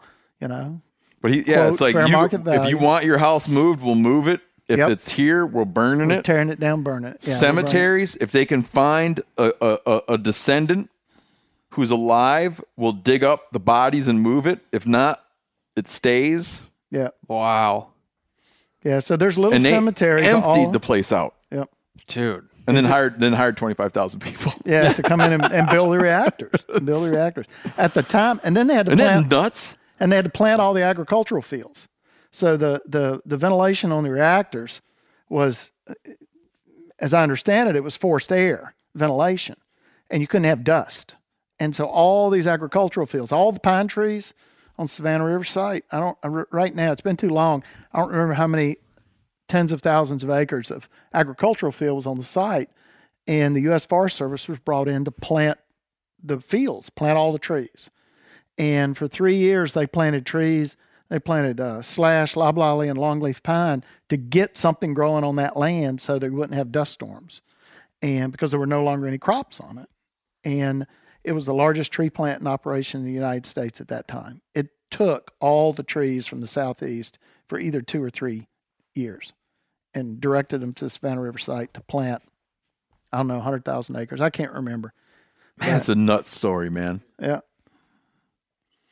It's an interesting site. You were talking about the deer hunting. So so you wind up with you're like, it's like the weirdest sort of rewilding process. Right. And the deer, I had read a wildlife survey from like 1951, 1952. And there were not very many deer. I remember the turkeys. They estimated there were 12 turkeys on the property, 200,000 acres. There weren't hardly any deer, but with this rewilding, the deer populations began to increase, and eventually you had deer car collisions, and that was the justification to start hunting the site. And they had still hunting and dog hunting, and then the still hunting was outlawed I came in 1990, it was outlawed in the 80s, sometime in the 1980s, and they went to just dog hunts. And you would get drawn for a dog hunt as a stander, or you would be a dog man that would bring a helper and 6 dogs, and then you would have a dog hunt. They'd put the standers out, 100 standers a day, 900 feet apart, and turn the dogs loose. Yeah, it was crazy. Yeah, but because you told me my dial was red hot, but then you told me a lot more about this that you're not telling everybody now. I want you to tell everybody all the parts. What am I leaving out? That they take the hunters, like you apply to go hunt. Oh, yeah. So now... Load them in a van. Yep. 10-person minivan. It used to be school buses. Listen to this. This goes on right now. Yeah, this is amazing. That was a great tidbit. It used to be school buses or big buses. And now it's small buses. And, you 10-person vans, and you drop them out 900 feet apart.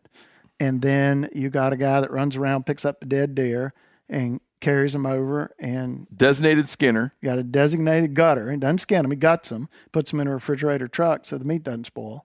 And at the end of the day, and then you got 25 dog men. Yeah.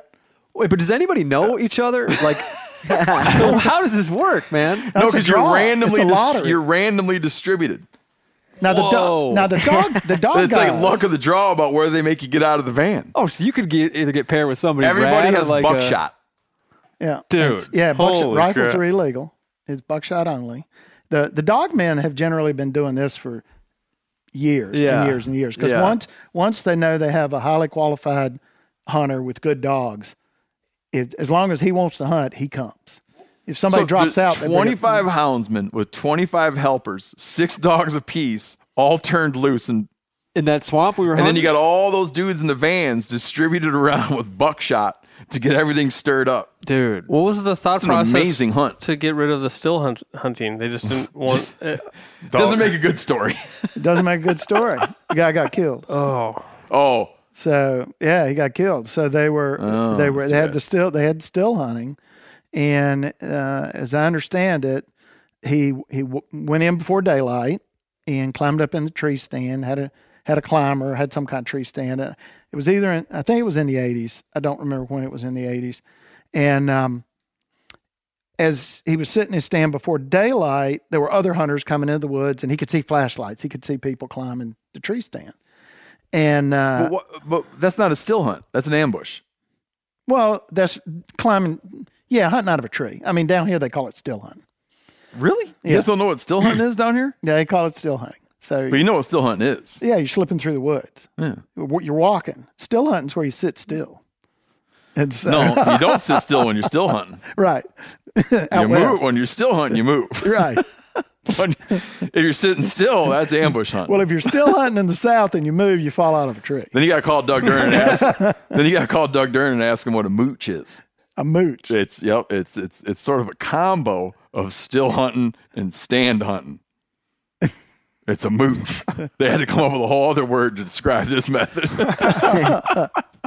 But this guy decided he wanted to get it, and they suspect this. I mean, they don't know it for a fact, but they suspect it because right at sunrise, he climbed out of his tree and started to walk out, and he got shot, and he was carrying a stand on his back. He got shot in the back, and he turned around. And the second shot hit him in the chest. Oh, jeez, dude! So he didn't get shot once; he got shot twice, and he got killed. And that was the end of still hunting on the Savannah River site, and they went to dog hunting only after that. Let me tell you some more interesting stuff, Chris. That Robert shared with me earlier. Got my dial. You don't budge when they drop you off. Right. If you get a hit and got to track it, they come track it for you. Yeah. Oh. Or a dog man will come. Yeah. Wait, so lay this out for me. They drop the hunters Ask off. Robert. I don't know. They drop the hunters off in Right. a designated spot, 900 feet apart from Right. each other. They do not move. No, they don't move. They stay right there. And so they're waiting for the dog to drive the deer to. Is it like a deer drive with I want dogs? to get involved in this so bad. It's a deer drive. But that's traditional. That's not any different than all the southern states. And Ontario, Canada, also they hunt with dogs. Yeah, so they listen, just hunting push with the dogs deer. is one thing, but this is like the organization to this. And I'm not dogging on it. I would do it right now if I could. And it's extremely effective. And that was why they did it. Because, a still hunter, a guy sitting in a tree stand, the average success is 10%. You put 100 still hunters in the woods, 10 of them are going to kill a deer. Mm-hmm. You put 100 hunters in the woods with dogs on these hunts, you're going to kill 50 deer. Wow. Now, that was before coyotes. So the coyotes. This is a crazy story. Now, this is where this story starts to make its own gravy here. Yeah. So that was before the hunts in the 80s and the early 90s killed about 1,000 deer on the Savannah River out of 200,000 acres. And then the numbers started dropping about, God, I'm not sure when, late 90s. John Kilgo would know. And the late 90s. We're going to get this guy on the show, but you can preview all this. Yeah, so the numbers started dropping, and everybody says, why are we not killing the bucks? Well, on one of the hunts, the Skinner was talking to the biologist, and he said, we haven't killed any 6-month-old deer this fall. Deer born in the spring, fall, they're 6 months old. We haven't killed any 6-month-old deer this year, or today. And they killed about 100 deer a day. And he said, no, that's crazy. About 50% of what you kill is young of the year. It's a 6-month-old deer. And they went back and looked at the data, and it's like, we've killed 2. And they went back to the weekend before to see how many they'd killed, and it was 2 or 3 or 4. There were no fawns. No fawns were entering the population in the fall of the year. They were gone. They were gone by the fall of the year. And so that's when U.S. Forest Service came along and started doing some radio telemetry work by putting intrauterine devices into the uterus of the does. And when she gave birth, the fawn would come out and the transmitter would come out and go into mortality mode. So when that transmitter quit moving with the movement of the doe, it would stop. And after an hour of no movement or 2 hours of no movement, it would start ticking. And they would go in, and the fawns are just tiny at that time. You'd catch them, put a collar on them. They dispatch out like grad students or field techs students. or something Yep. to go scour the woods, right? Go scour the woods. Dude, I didn't know they could even do that. Oh yeah, We found them hunting morels now and then. Really? Yeah, The, it's like the no. Sorry, fawns. yeah. Oh yeah. Like brand new fawns. Oh really? Yeah, you can reach down and pick them up. I mean, that's why you're not supposed to, because you can't. They're just. I mean, they're only this big. I mean, people think you're crazy when you say they're literally the size of a ham. They're smaller than a ham. My dad's buddy had a fish bowl. His buddy Eugene Groders had this fish bowl, and in this fish bowl, it was full of formaldehyde and had 2 whitetail fawns curled up in a fish bowl sitting on the counter as a decoration. Whoa. It had like a cap on it. Yeah, but in his house. Yeah. It's amazing looking, man. We just, when we were kids, I bet. That's we'd cool. stare at that thing nonstop. Wow. That was gorgeous. Beautifully done.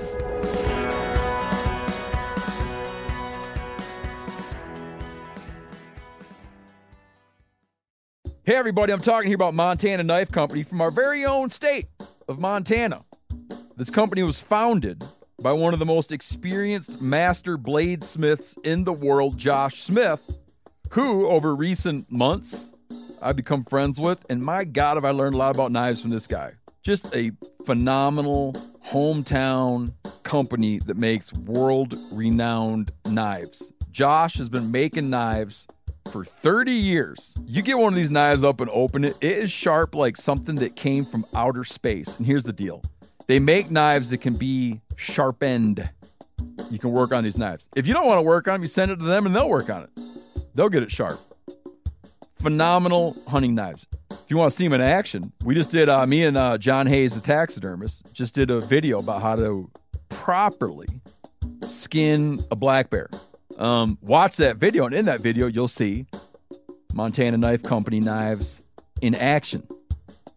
MKC products usually sell out in minutes of being released, which is true. But now, for the first time, they're dabbling with having knives in stock on their site. So right now, you can grab yourself a Blackfoot 2.0 or the Ultralight Speed Goat. Use code MeatEater, and you get 10% off your first order. Montana Knife Company. Working knives for working people. 10% off with the code MeatEater. That's a good deal. OnX Hunt is always striving to help make hunters more successful in the field each season. This hunting season, they will have a bunch of new features to help you on your next hunt. These features include new aerial imagery options like Leaf Off, recent imagery updated every 2 weeks with historic look back, and imagery on demand. On top of that, OnX is reinventing the trail camera market by syncing your hunt app with multiple cell camera manufacturers and helping organize and analyze your photos. You can also now view your maps in Dash when driving to your next hunting location. These are just a few of the many updates OnX has for this hunting season. Try OnX Hunt free for 7 days or go to onxmaps.com/hunt and use code MeatEater for 20% off your new OnX Hunt membership. Ladies and gentlemen, this is the app I use most. I love it. I cannot picture life without it. Use code MeatEater for 20% off on your new OnX Hunt membership. This episode is brought to you by Navy Federal Credit Union. At Navy Federal, it's been the mission to help the military community for over 90 years. And not just help them, but do everything to make sure they not only grow, but flourish. That's why Navy Federal Credit Union has all kinds of great savings and investment options like share certificates with sky-high rates. So don't hesitate. Start growing your finances today with a variety of savings and investment options. Navy Federal Credit Union. Our members are the mission. Savings products insured by NCUA. Investment products are not insured, not obligations of Navy Federal and may lose value. Go on. So the first year, they put radio collars on it was about 10 years ago, so I don't have all the data on the tip of my tongue, but my memory tells me that they put radio collars on 17 fawns, and within 2 weeks, 15 of them were dead. And back up because maybe I was thinking about that fishbowl. Yeah. But I just want to make sure the listeners are getting this. So you covered this, right? That the sensor passes out, goes into more clicks. Then you go out and hunt around, find the fawn. Put a radio collar on it. Like a full-on collar. Yeah, on a neck. Put a neck collar on it. Gotcha. And then wait for that to have a mortality signal. Right. And then when that one has mortality, you go in and determine why the fawn died.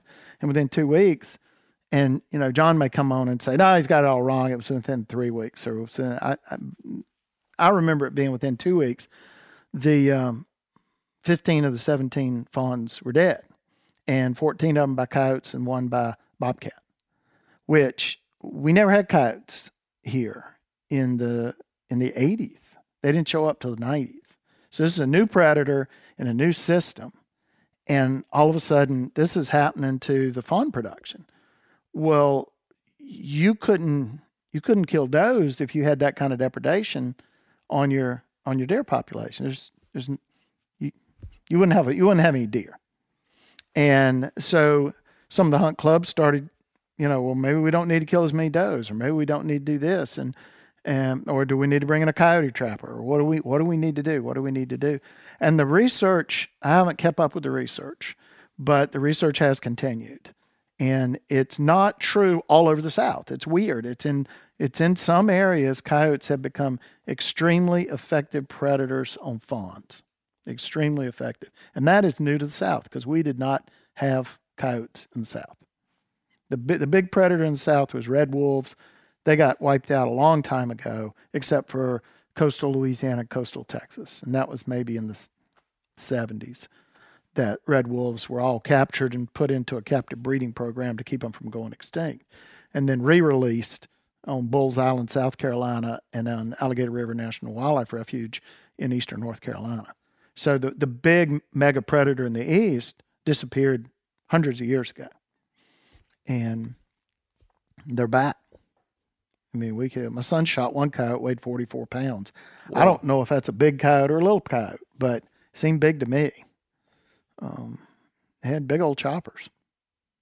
But that was, that's what, it was just interesting. Here was this issue that came up because the skinner on a hunt said, hey, there's something going on here. The biologist started talking with him. He started looking at him. It raised a question. They went out and did research, came up with some preliminary answers. But as most of your viewers are going to say, it was only 17 deer. The sample size is too small. And that's true. But it raised a question. And then they started doing more research. And so it's been going on about 10 years now. And the hunt began as a management tool because there was too many deer running around. Right. They're not killing 1,000 deer now. But now everybody likes the process. Yeah, so continues. they want to. Yeah, it's not going away. I mean, right. it's a public hunt. Yep. If you want to hunt, you put in. If you get drawn, you hunt. Is it still a nuclear facility now? It is. It's still a nuclear facility, and it's pretty much in cleanup mode. Gotcha. Yeah. How do they determine? So, do you get your own deer? Oh yeah, it's tagged. When it comes in, you got. So you get your deer back. Yeah, you get your deer back. Yes. You know how you guys call still hunting. You know what it means, slipping through the woods real quiet. But you're saying sitting in the stand. That's still hunting. Why do you call a gutter a skinner? I just did. I don't know. You can't. Yeah, he was a gutter. You can't defend that. No, I can't defend that. He was a gutter. I mean, he didn't skin the deer. He gutted them. Yeah. Skinner sounds more noble. Mm-hmm. Yeah. My daddy was a skinner. I was mistaken. My daddy was a gutter. Yeah, I like Skinner better. Robert, what do they manage that property for? So you got Seth right perked up about this. Is it timber or wildlife? Or? He was low before. Well, it's an ecological research park. Oh, okay. In addition to this, so they do a tremendous amount of ecological research on it. A lot of the universities, University of Georgia, Clemson, University of South Carolina, a lot of the universities do research on it because it's got gates, it's protected. your scientific equipment doesn't get disturbed. You can go out there and it's done some groundbreaking research. That's cool. For, that you could run for 20 years and not have your, still go to the same spot, and it's not turned into a subdivision. Yeah. It's still like that. That's cool. Anything else, Seth? Nope. Go ahead, man. That's all I had. No, that's it. And will it stay as its current designation as kind of like a wildlife? Is there any plans to? They talk about it all the time. What's going to become the site? There's people that want their land back. Yeah, I went to public when I worked out there between 90 and 95. I'd go to public meetings, and there'd be at least one old guy, two old guys stand up at the public meetings and say, "I want my land back. Yep. You're not generating, nuclear radionuclides anymore. You're not generating radioactive material. I want my farm back." I would totally understand that if it was my farm. But I'm so happy. happy. Every time you had to drive by, you'd be like, "Oh yeah, I used to own that." It'd be terrible, but I think it's just, if you can imagine, just various places. It's just nice to have a chunk like that. It's a big chunk of land. It is, man. And I'm not, and it's like I'm not putting the farmer as a broken egg, but like, breaking eggs, making omelets, all that kind of stuff. Like, I understand, man, but it is just in 2 generations because you're at the time it's probably presented as your patriotic duty. Yeah. Yeah.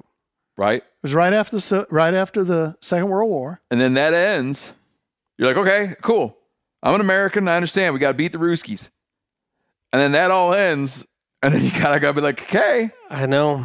But so it's not the Russians anymore. In my mind, having intact ecological systems is also our patriotic duty, which, I'm just getting in I'm offering as you said, the very understandable perspective of the individual who's removed from his property. I know a dude that had his farm taken by eminent domain for a golf course. Oh, there's no way, dude. No way would I allow that to happen. I know. I would be the crazy guy holed up in the house. Talk about a chapped ass over that one, man. He has to go by and see like a bunch of people wearing his old dumb farm's shirts. Eminent domain over a golf course? Yeah. I would make everyone that, you know what? I'd give that guy's place back, and I'd make all those people that ever played golf on there be his farm hands for no compensation. Yeah. Really? Oh, it's terrible. Oh my God. It's a war on Christmas. Nice. Yeah. It's like my dad used to hunt geese there and all sorts of, they used to hunt waterfowl, deer, all sorts of stuff. In China, the holdouts, they call them nail houses. I don't know, but like somebody that refuses in a big development, everybody else will sell, but they'll refuse, and it'll just be like their little golf course. Mm-hmm. Yeah. Oh my goodness. Yeah, it's terrible. Damn shame. Yeah. I don't even see how they could do that. I'd rather be a mini golf course. Yeah. I'd be like, I don't know. at least tell me it's putt-putt golf. Oh, that's a travesty. Okay, Robert, you ready to switch gears? We can. You got to tell everybody all about longleaf pines. Okay, so in the South, the dominant pine species, the dominant ecosystem in 1491 was longleaf pine. It's a tree that grows 350, 400 years. Most people that aren't foresters or botanists, and they look at a pine, it's pine. It's a pine tree. They can't tell the difference. You know, Seth's a forester. I didn't know that. I went to school for it. Okay.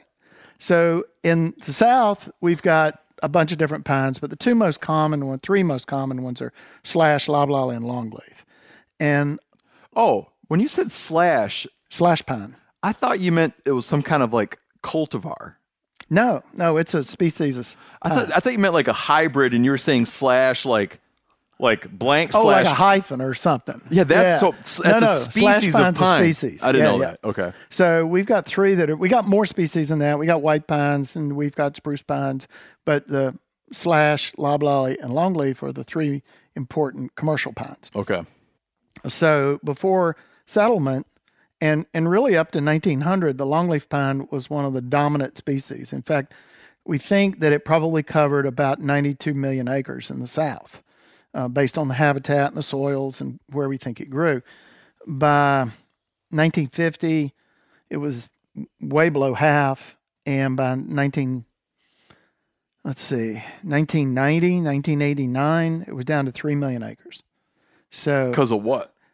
good question. The first thing was cutting it down, make turpentine out of it. You would bark the trees, drain it of turpentine, and during the wooden ships industry, that's what you used to caulk the ships.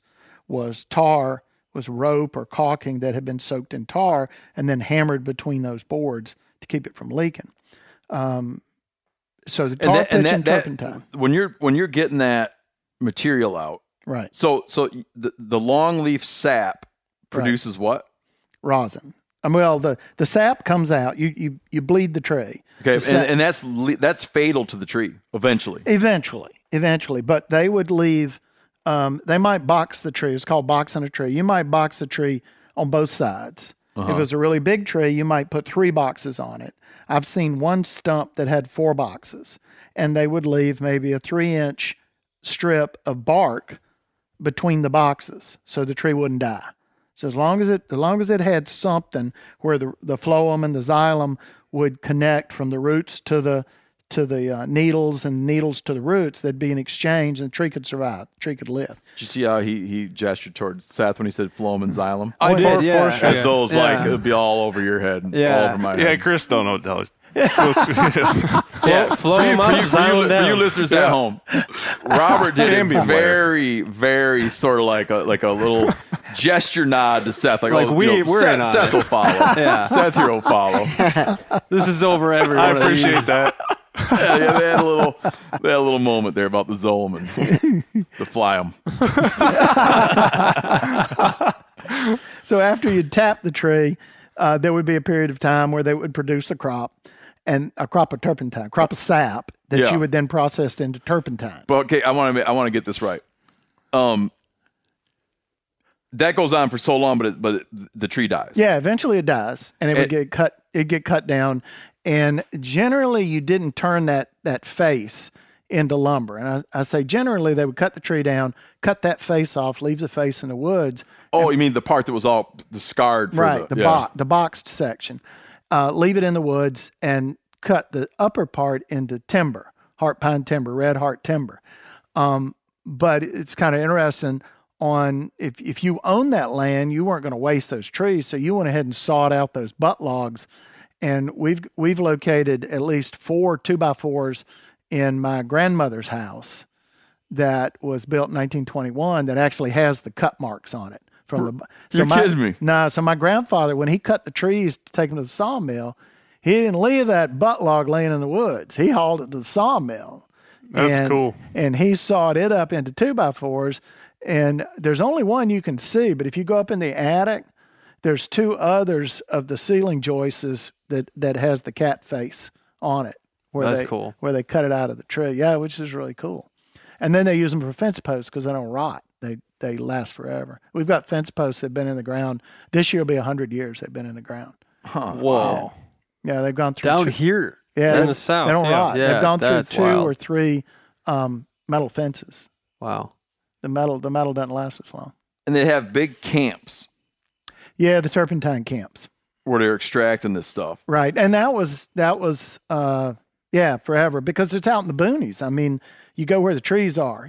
It wasn't something you could bring into town to do, and so you'd have the folks out there tapping the trees and processing it out in the camps. Robert was explaining to me how they needed labor. Right. And they made vagrancy laws. So you were highly encouraged to go work in the turpentine camp. If you didn't have a job, you could be picked up for vagrancy. Right. Had to have a job. It's against the law to not have a job. No loitering. If you get picked up for vagrancy, you go to prison. When you're in prison, you get rented out to the turpentine camp. Oh, God, dude. So your choices are turpentine camp or turpentine camp. One way or another. Yeah, either getting paid or you're going to the camp. You're going down to work. It was bad. And that program didn't peter out until the Second World War. And when there were so many jobs during the Second World War, they could get out of the camps and they could go. You had an option. They had options. They could work at the naval shipyards. Yeah. Yeah. So what do you call what drips out of the longleaf pine then? Sap? Yeah. I don't know if that's exactly the correct term. I may be mistaken on that, but it's sap. It's pine sap or pitch or whatever. Yeah, pitch. But they make a bunch of products from it. Right. It's Basically tar pitch and turpentine, and they were all used in the naval industry, the naval stores. They call naval stores. And of course, when I went through school, it's like, what was the number one export in colonial North Carolina? I was born in North Carolina. It was naval stores. Good, you got that correct. But nobody knew what naval stores. They didn't teach you what naval stores were. That was just the question on the test when you were in, the 8th grade. But the naval stores was the tar pitch and turpentine that allowed the ships to be waterproof and resistant to marine worms that could bore through the bottom of the wooden ship. It would waterproof the ropes. It would waterproof the tarpaulins. The word tarpaulin had tar on it. You still see that in old, if you're reading like old books, how-to books and wilderness travel books, they're always talking about getting it. I always saw it's pronounced tarpaulin. Yeah. But like Tarpaulin. Correct. And it's taken now just to mean like, I remember like guys my dad's age would even call a plastic tarp a tarpaulin. Yeah, blue tarp. You have a hurricane, the roofs are all covered in blue tarps. Yeah, but they'd call it a tarpaulin. Right. Yeah. Right. And so then so you ask, how did we lose all the longleaf? So we used them until we used them up. Every time somebody needed to grow a field of corn, you had to cut trees down. Corn won't grow in the shade. And so you cut the trees down and cut them up, build your house like my grandfather did, and then you can plant your corn crop or your tobacco crop or whatever. And then in the 1950s, the pulp mills came to the South, and loblolly pine could produce more pulp faster and more timber faster on an acre of land than longleaf was. So they would cut out the longleaf and convert longleaf to loblolly. And that was pretty much the death knell, because the landowner could grow the same size tree, the landowner, like where we were hunting, those trees that were 20 inches in diameter were 38-year-old trees. They were loblolly pine. To get a 28-inch longleaf might take 200 years. Oh. And so why would the landowner plant a species that he would never see a return on? Yep. If he can plant a species that he can get 3 or 4 returns on in his lifetime. And people were whacking them. And then you as more and more of them were cut, the wildlife that was dependent upon that ecosystem, the red-cockaded woodpecker, the gopher tortoise, the indigo snake down in Georgia and Florida, they became more and more and more rare. And the red-cockaded pine, or the red-cockaded woodpecker, was actually one of the first species put on the endangered species list in 1974. So when they organized the first endangered species list, the RCW was on it because the habitat was disappearing so rapidly. We don't need to get into who this is, but we hunted on a property of a woman who was 86. Right. 86 years old. They used to run cattle when she was young. Right. As in her 40s, I guess they quit running cattle. Yeah, 40s or 50s. And her and her husband went out and she hand planted every tree on that property. How many? 500 acres. Hand planted. Well, out of a tractor. The husband drove the tractor and she sat on the tree planter. Yeah. And she had her box of seedlings and she's just sitting there backwards, going through the fields, sticking trees in the ground. She planted every one of those. And when she was in her 50s, and now she's 86. And lives off those trees she planted. She's cutting those trees, and she's thinned them 3 times. And she just, one of the areas that we were hunting, she clear cut this past January, and it's you shot your turkey in a stand of timber that when we started leasing the property 10 years ago, that stand of timber was so thick you couldn't walk through it. It was blackberries and pine trees. And she's thinned it once. She thinned it about, when did she? Oh, she thinned it last year. When she clear cut the piece beside it, she thinned that piece. And we shot turkeys in it. Mm-hmm. Called in 2 longbeards, a jake and a hen, and you kill that and that really nice bird. So yeah, that's a working forest, generating income for her. And, she's, her kids will get income from it, and as long as it stays in the family. But if you just strolled over there 200 years ago, it would have been longleaf pine. It would have been longleaf, and there is longleaf around there. There's longleaf in the boundary line trees. There's longleaf by the road. The place that we call that Jake Inn, and then we went down by the lake. That area was longleaf. Some of the big trees there were still longleaf. The trees we were leaning against when we call that Jake Inn were all loblolly. But the thicket that we were facing, all those big trees in that thicket, those were longleaf. Explain what was lost in between the combination of cutting off and killing, harvesting all the longleaf, but also with fire suppression. So when we lost the longleaf ecosystem, we didn't lose just the tree, we lost the ecosystem.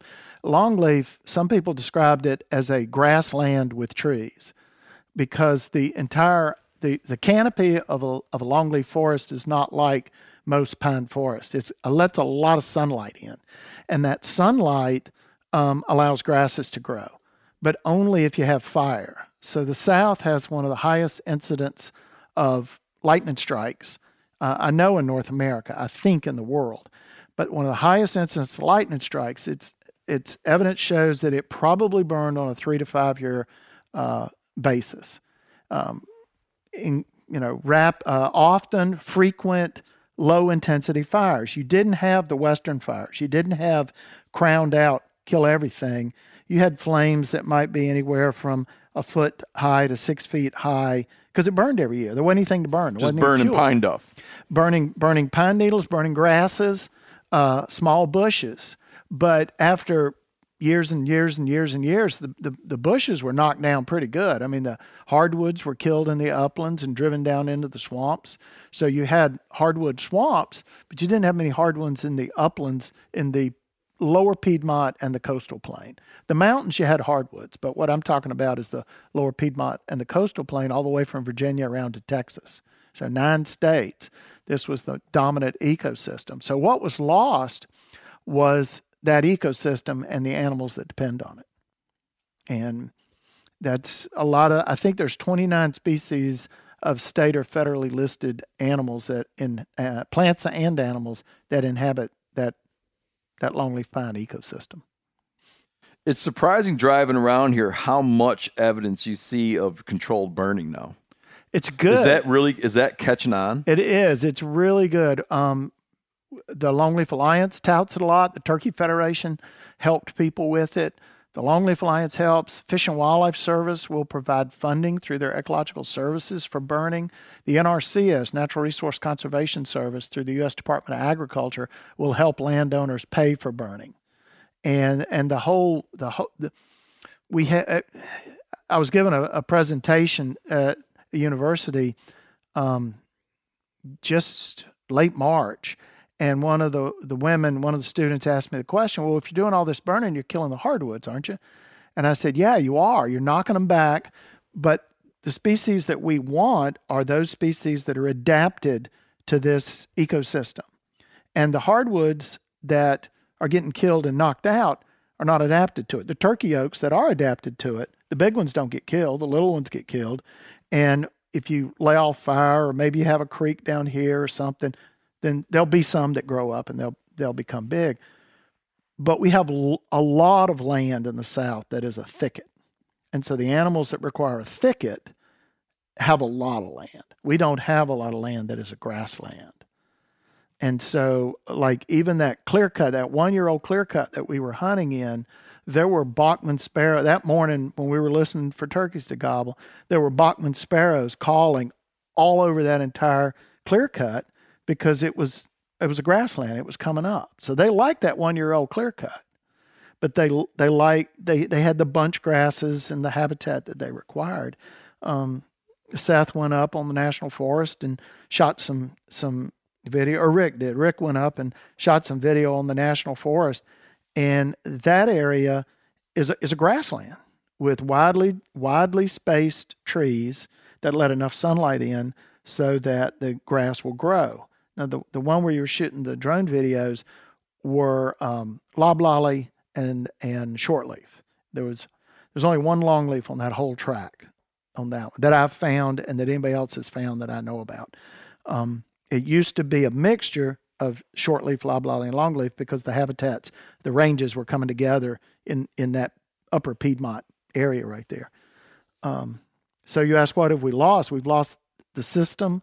We've lost the animals and the plants that are associated with that system. In exchange for cheap paper, lumber for your house, 2x4s for your house, toilet paper, notebook paper, newsprint, packaging, all of that. I mean, it's a trade-off. It's not, you can't blame the landowner for making the most money. It's us. It's our society that demands a paper product, which is renewable, timber, which are renewable, and the landowner is going to try to make the most money as possible. And what we're hoping is one of the things that's coming along now is carbon sequestration to help with, global warming. If that landowner could be paid to grow trees longer than is currently profitable for them.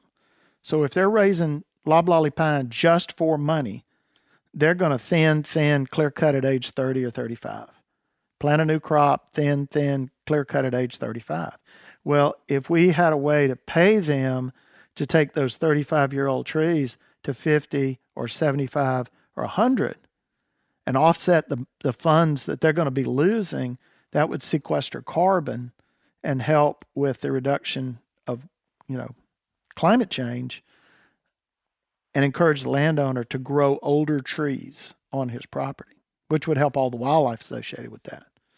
But then we'd be doing the burning, and we were talking about that because when you burn, you release carbon into the air. And that's true, but the big worry is the fossil fuels because we're digging carbon up out of the ground instead of what is naturally rotting, burning. Yeah.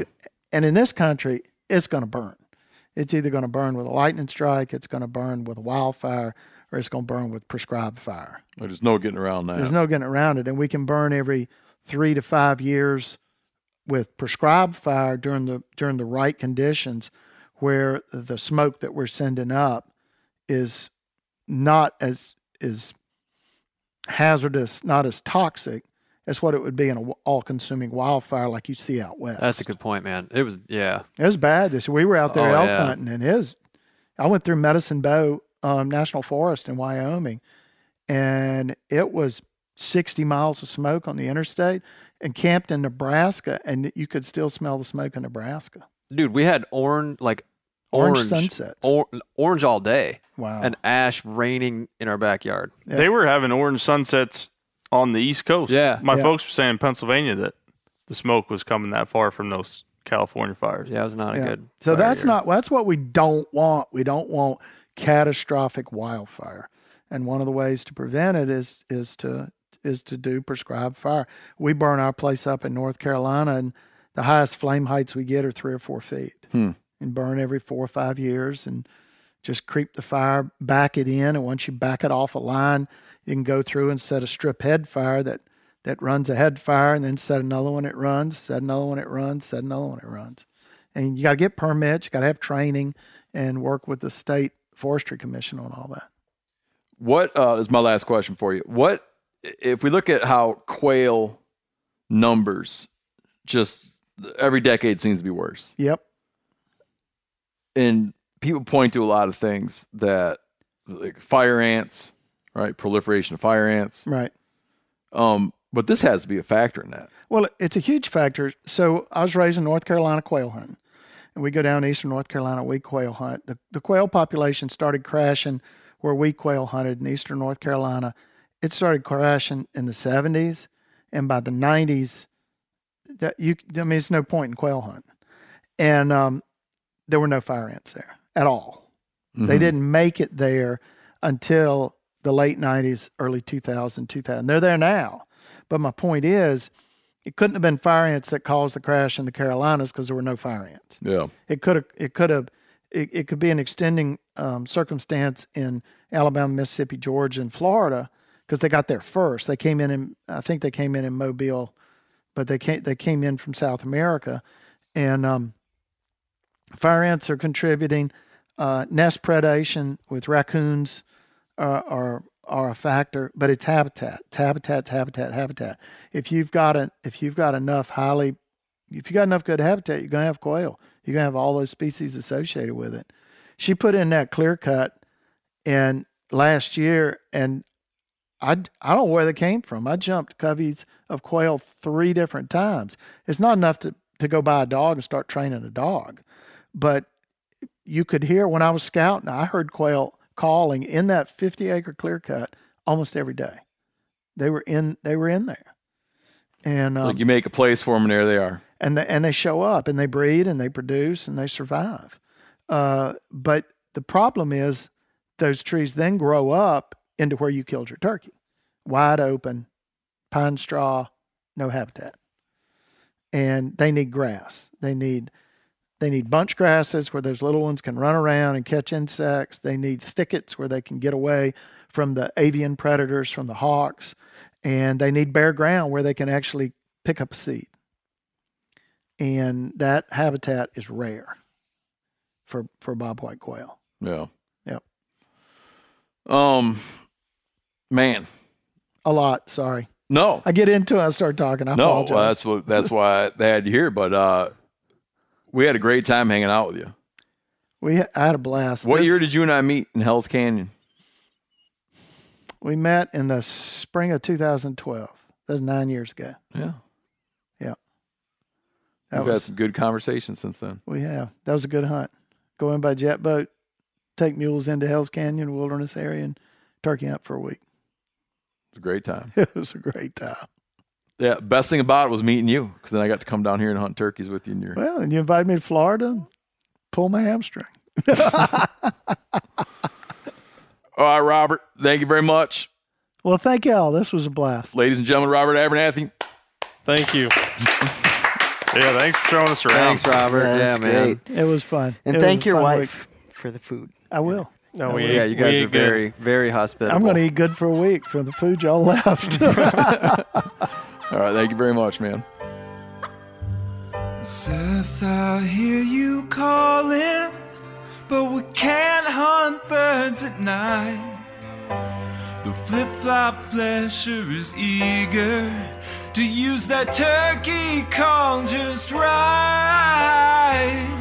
Just a few more hours and the birds will leave the roost. I think I hear them calling.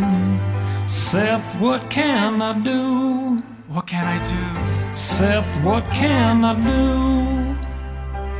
Seth, I hear you calling, and I know that you won't stop, but I have to take a growler, and I just can't find a rock.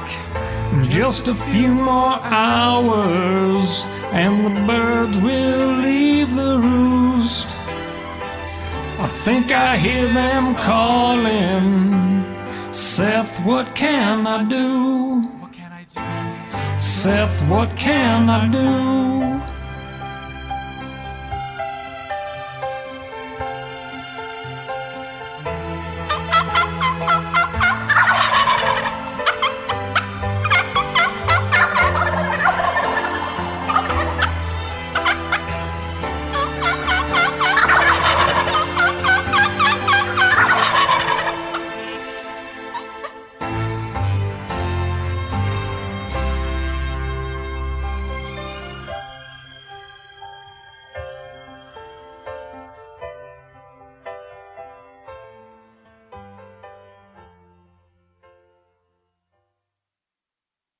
Hey, you ever needed something for your home but don't have the cash or credit to pay for it? You can do that at Aaron's. Yep, you can rent to own appliances like washers, dryers, or refrigerators, furniture for your living room or bedroom, even tech. Plus, Aaron's has great brands like HP, Samsung, and Ashley. Life's always changing. Keep it, return it, upgrade it. Aaron's fits your life instead of the other way around. So check out your nearest Aaron's store or visit Aaron's.com to see what I'm talking about. Approval isn't guaranteed and some restrictions apply. You got to see your local store for details. This show is sponsored in part by BetterHelp. It is a simple truth. No matter who you are, mental health challenges can affect you, and how you manage them can make all the difference. That's why everyone should have access to mental health support that they need and that meets them where they are and helps them get through challenges. BetterHelp provides online therapy on your schedule. It's flexible, it's simple to use. You can connect with a licensed therapist selected just for you. Learn more at betterhelp.com. That's betterhelp.com.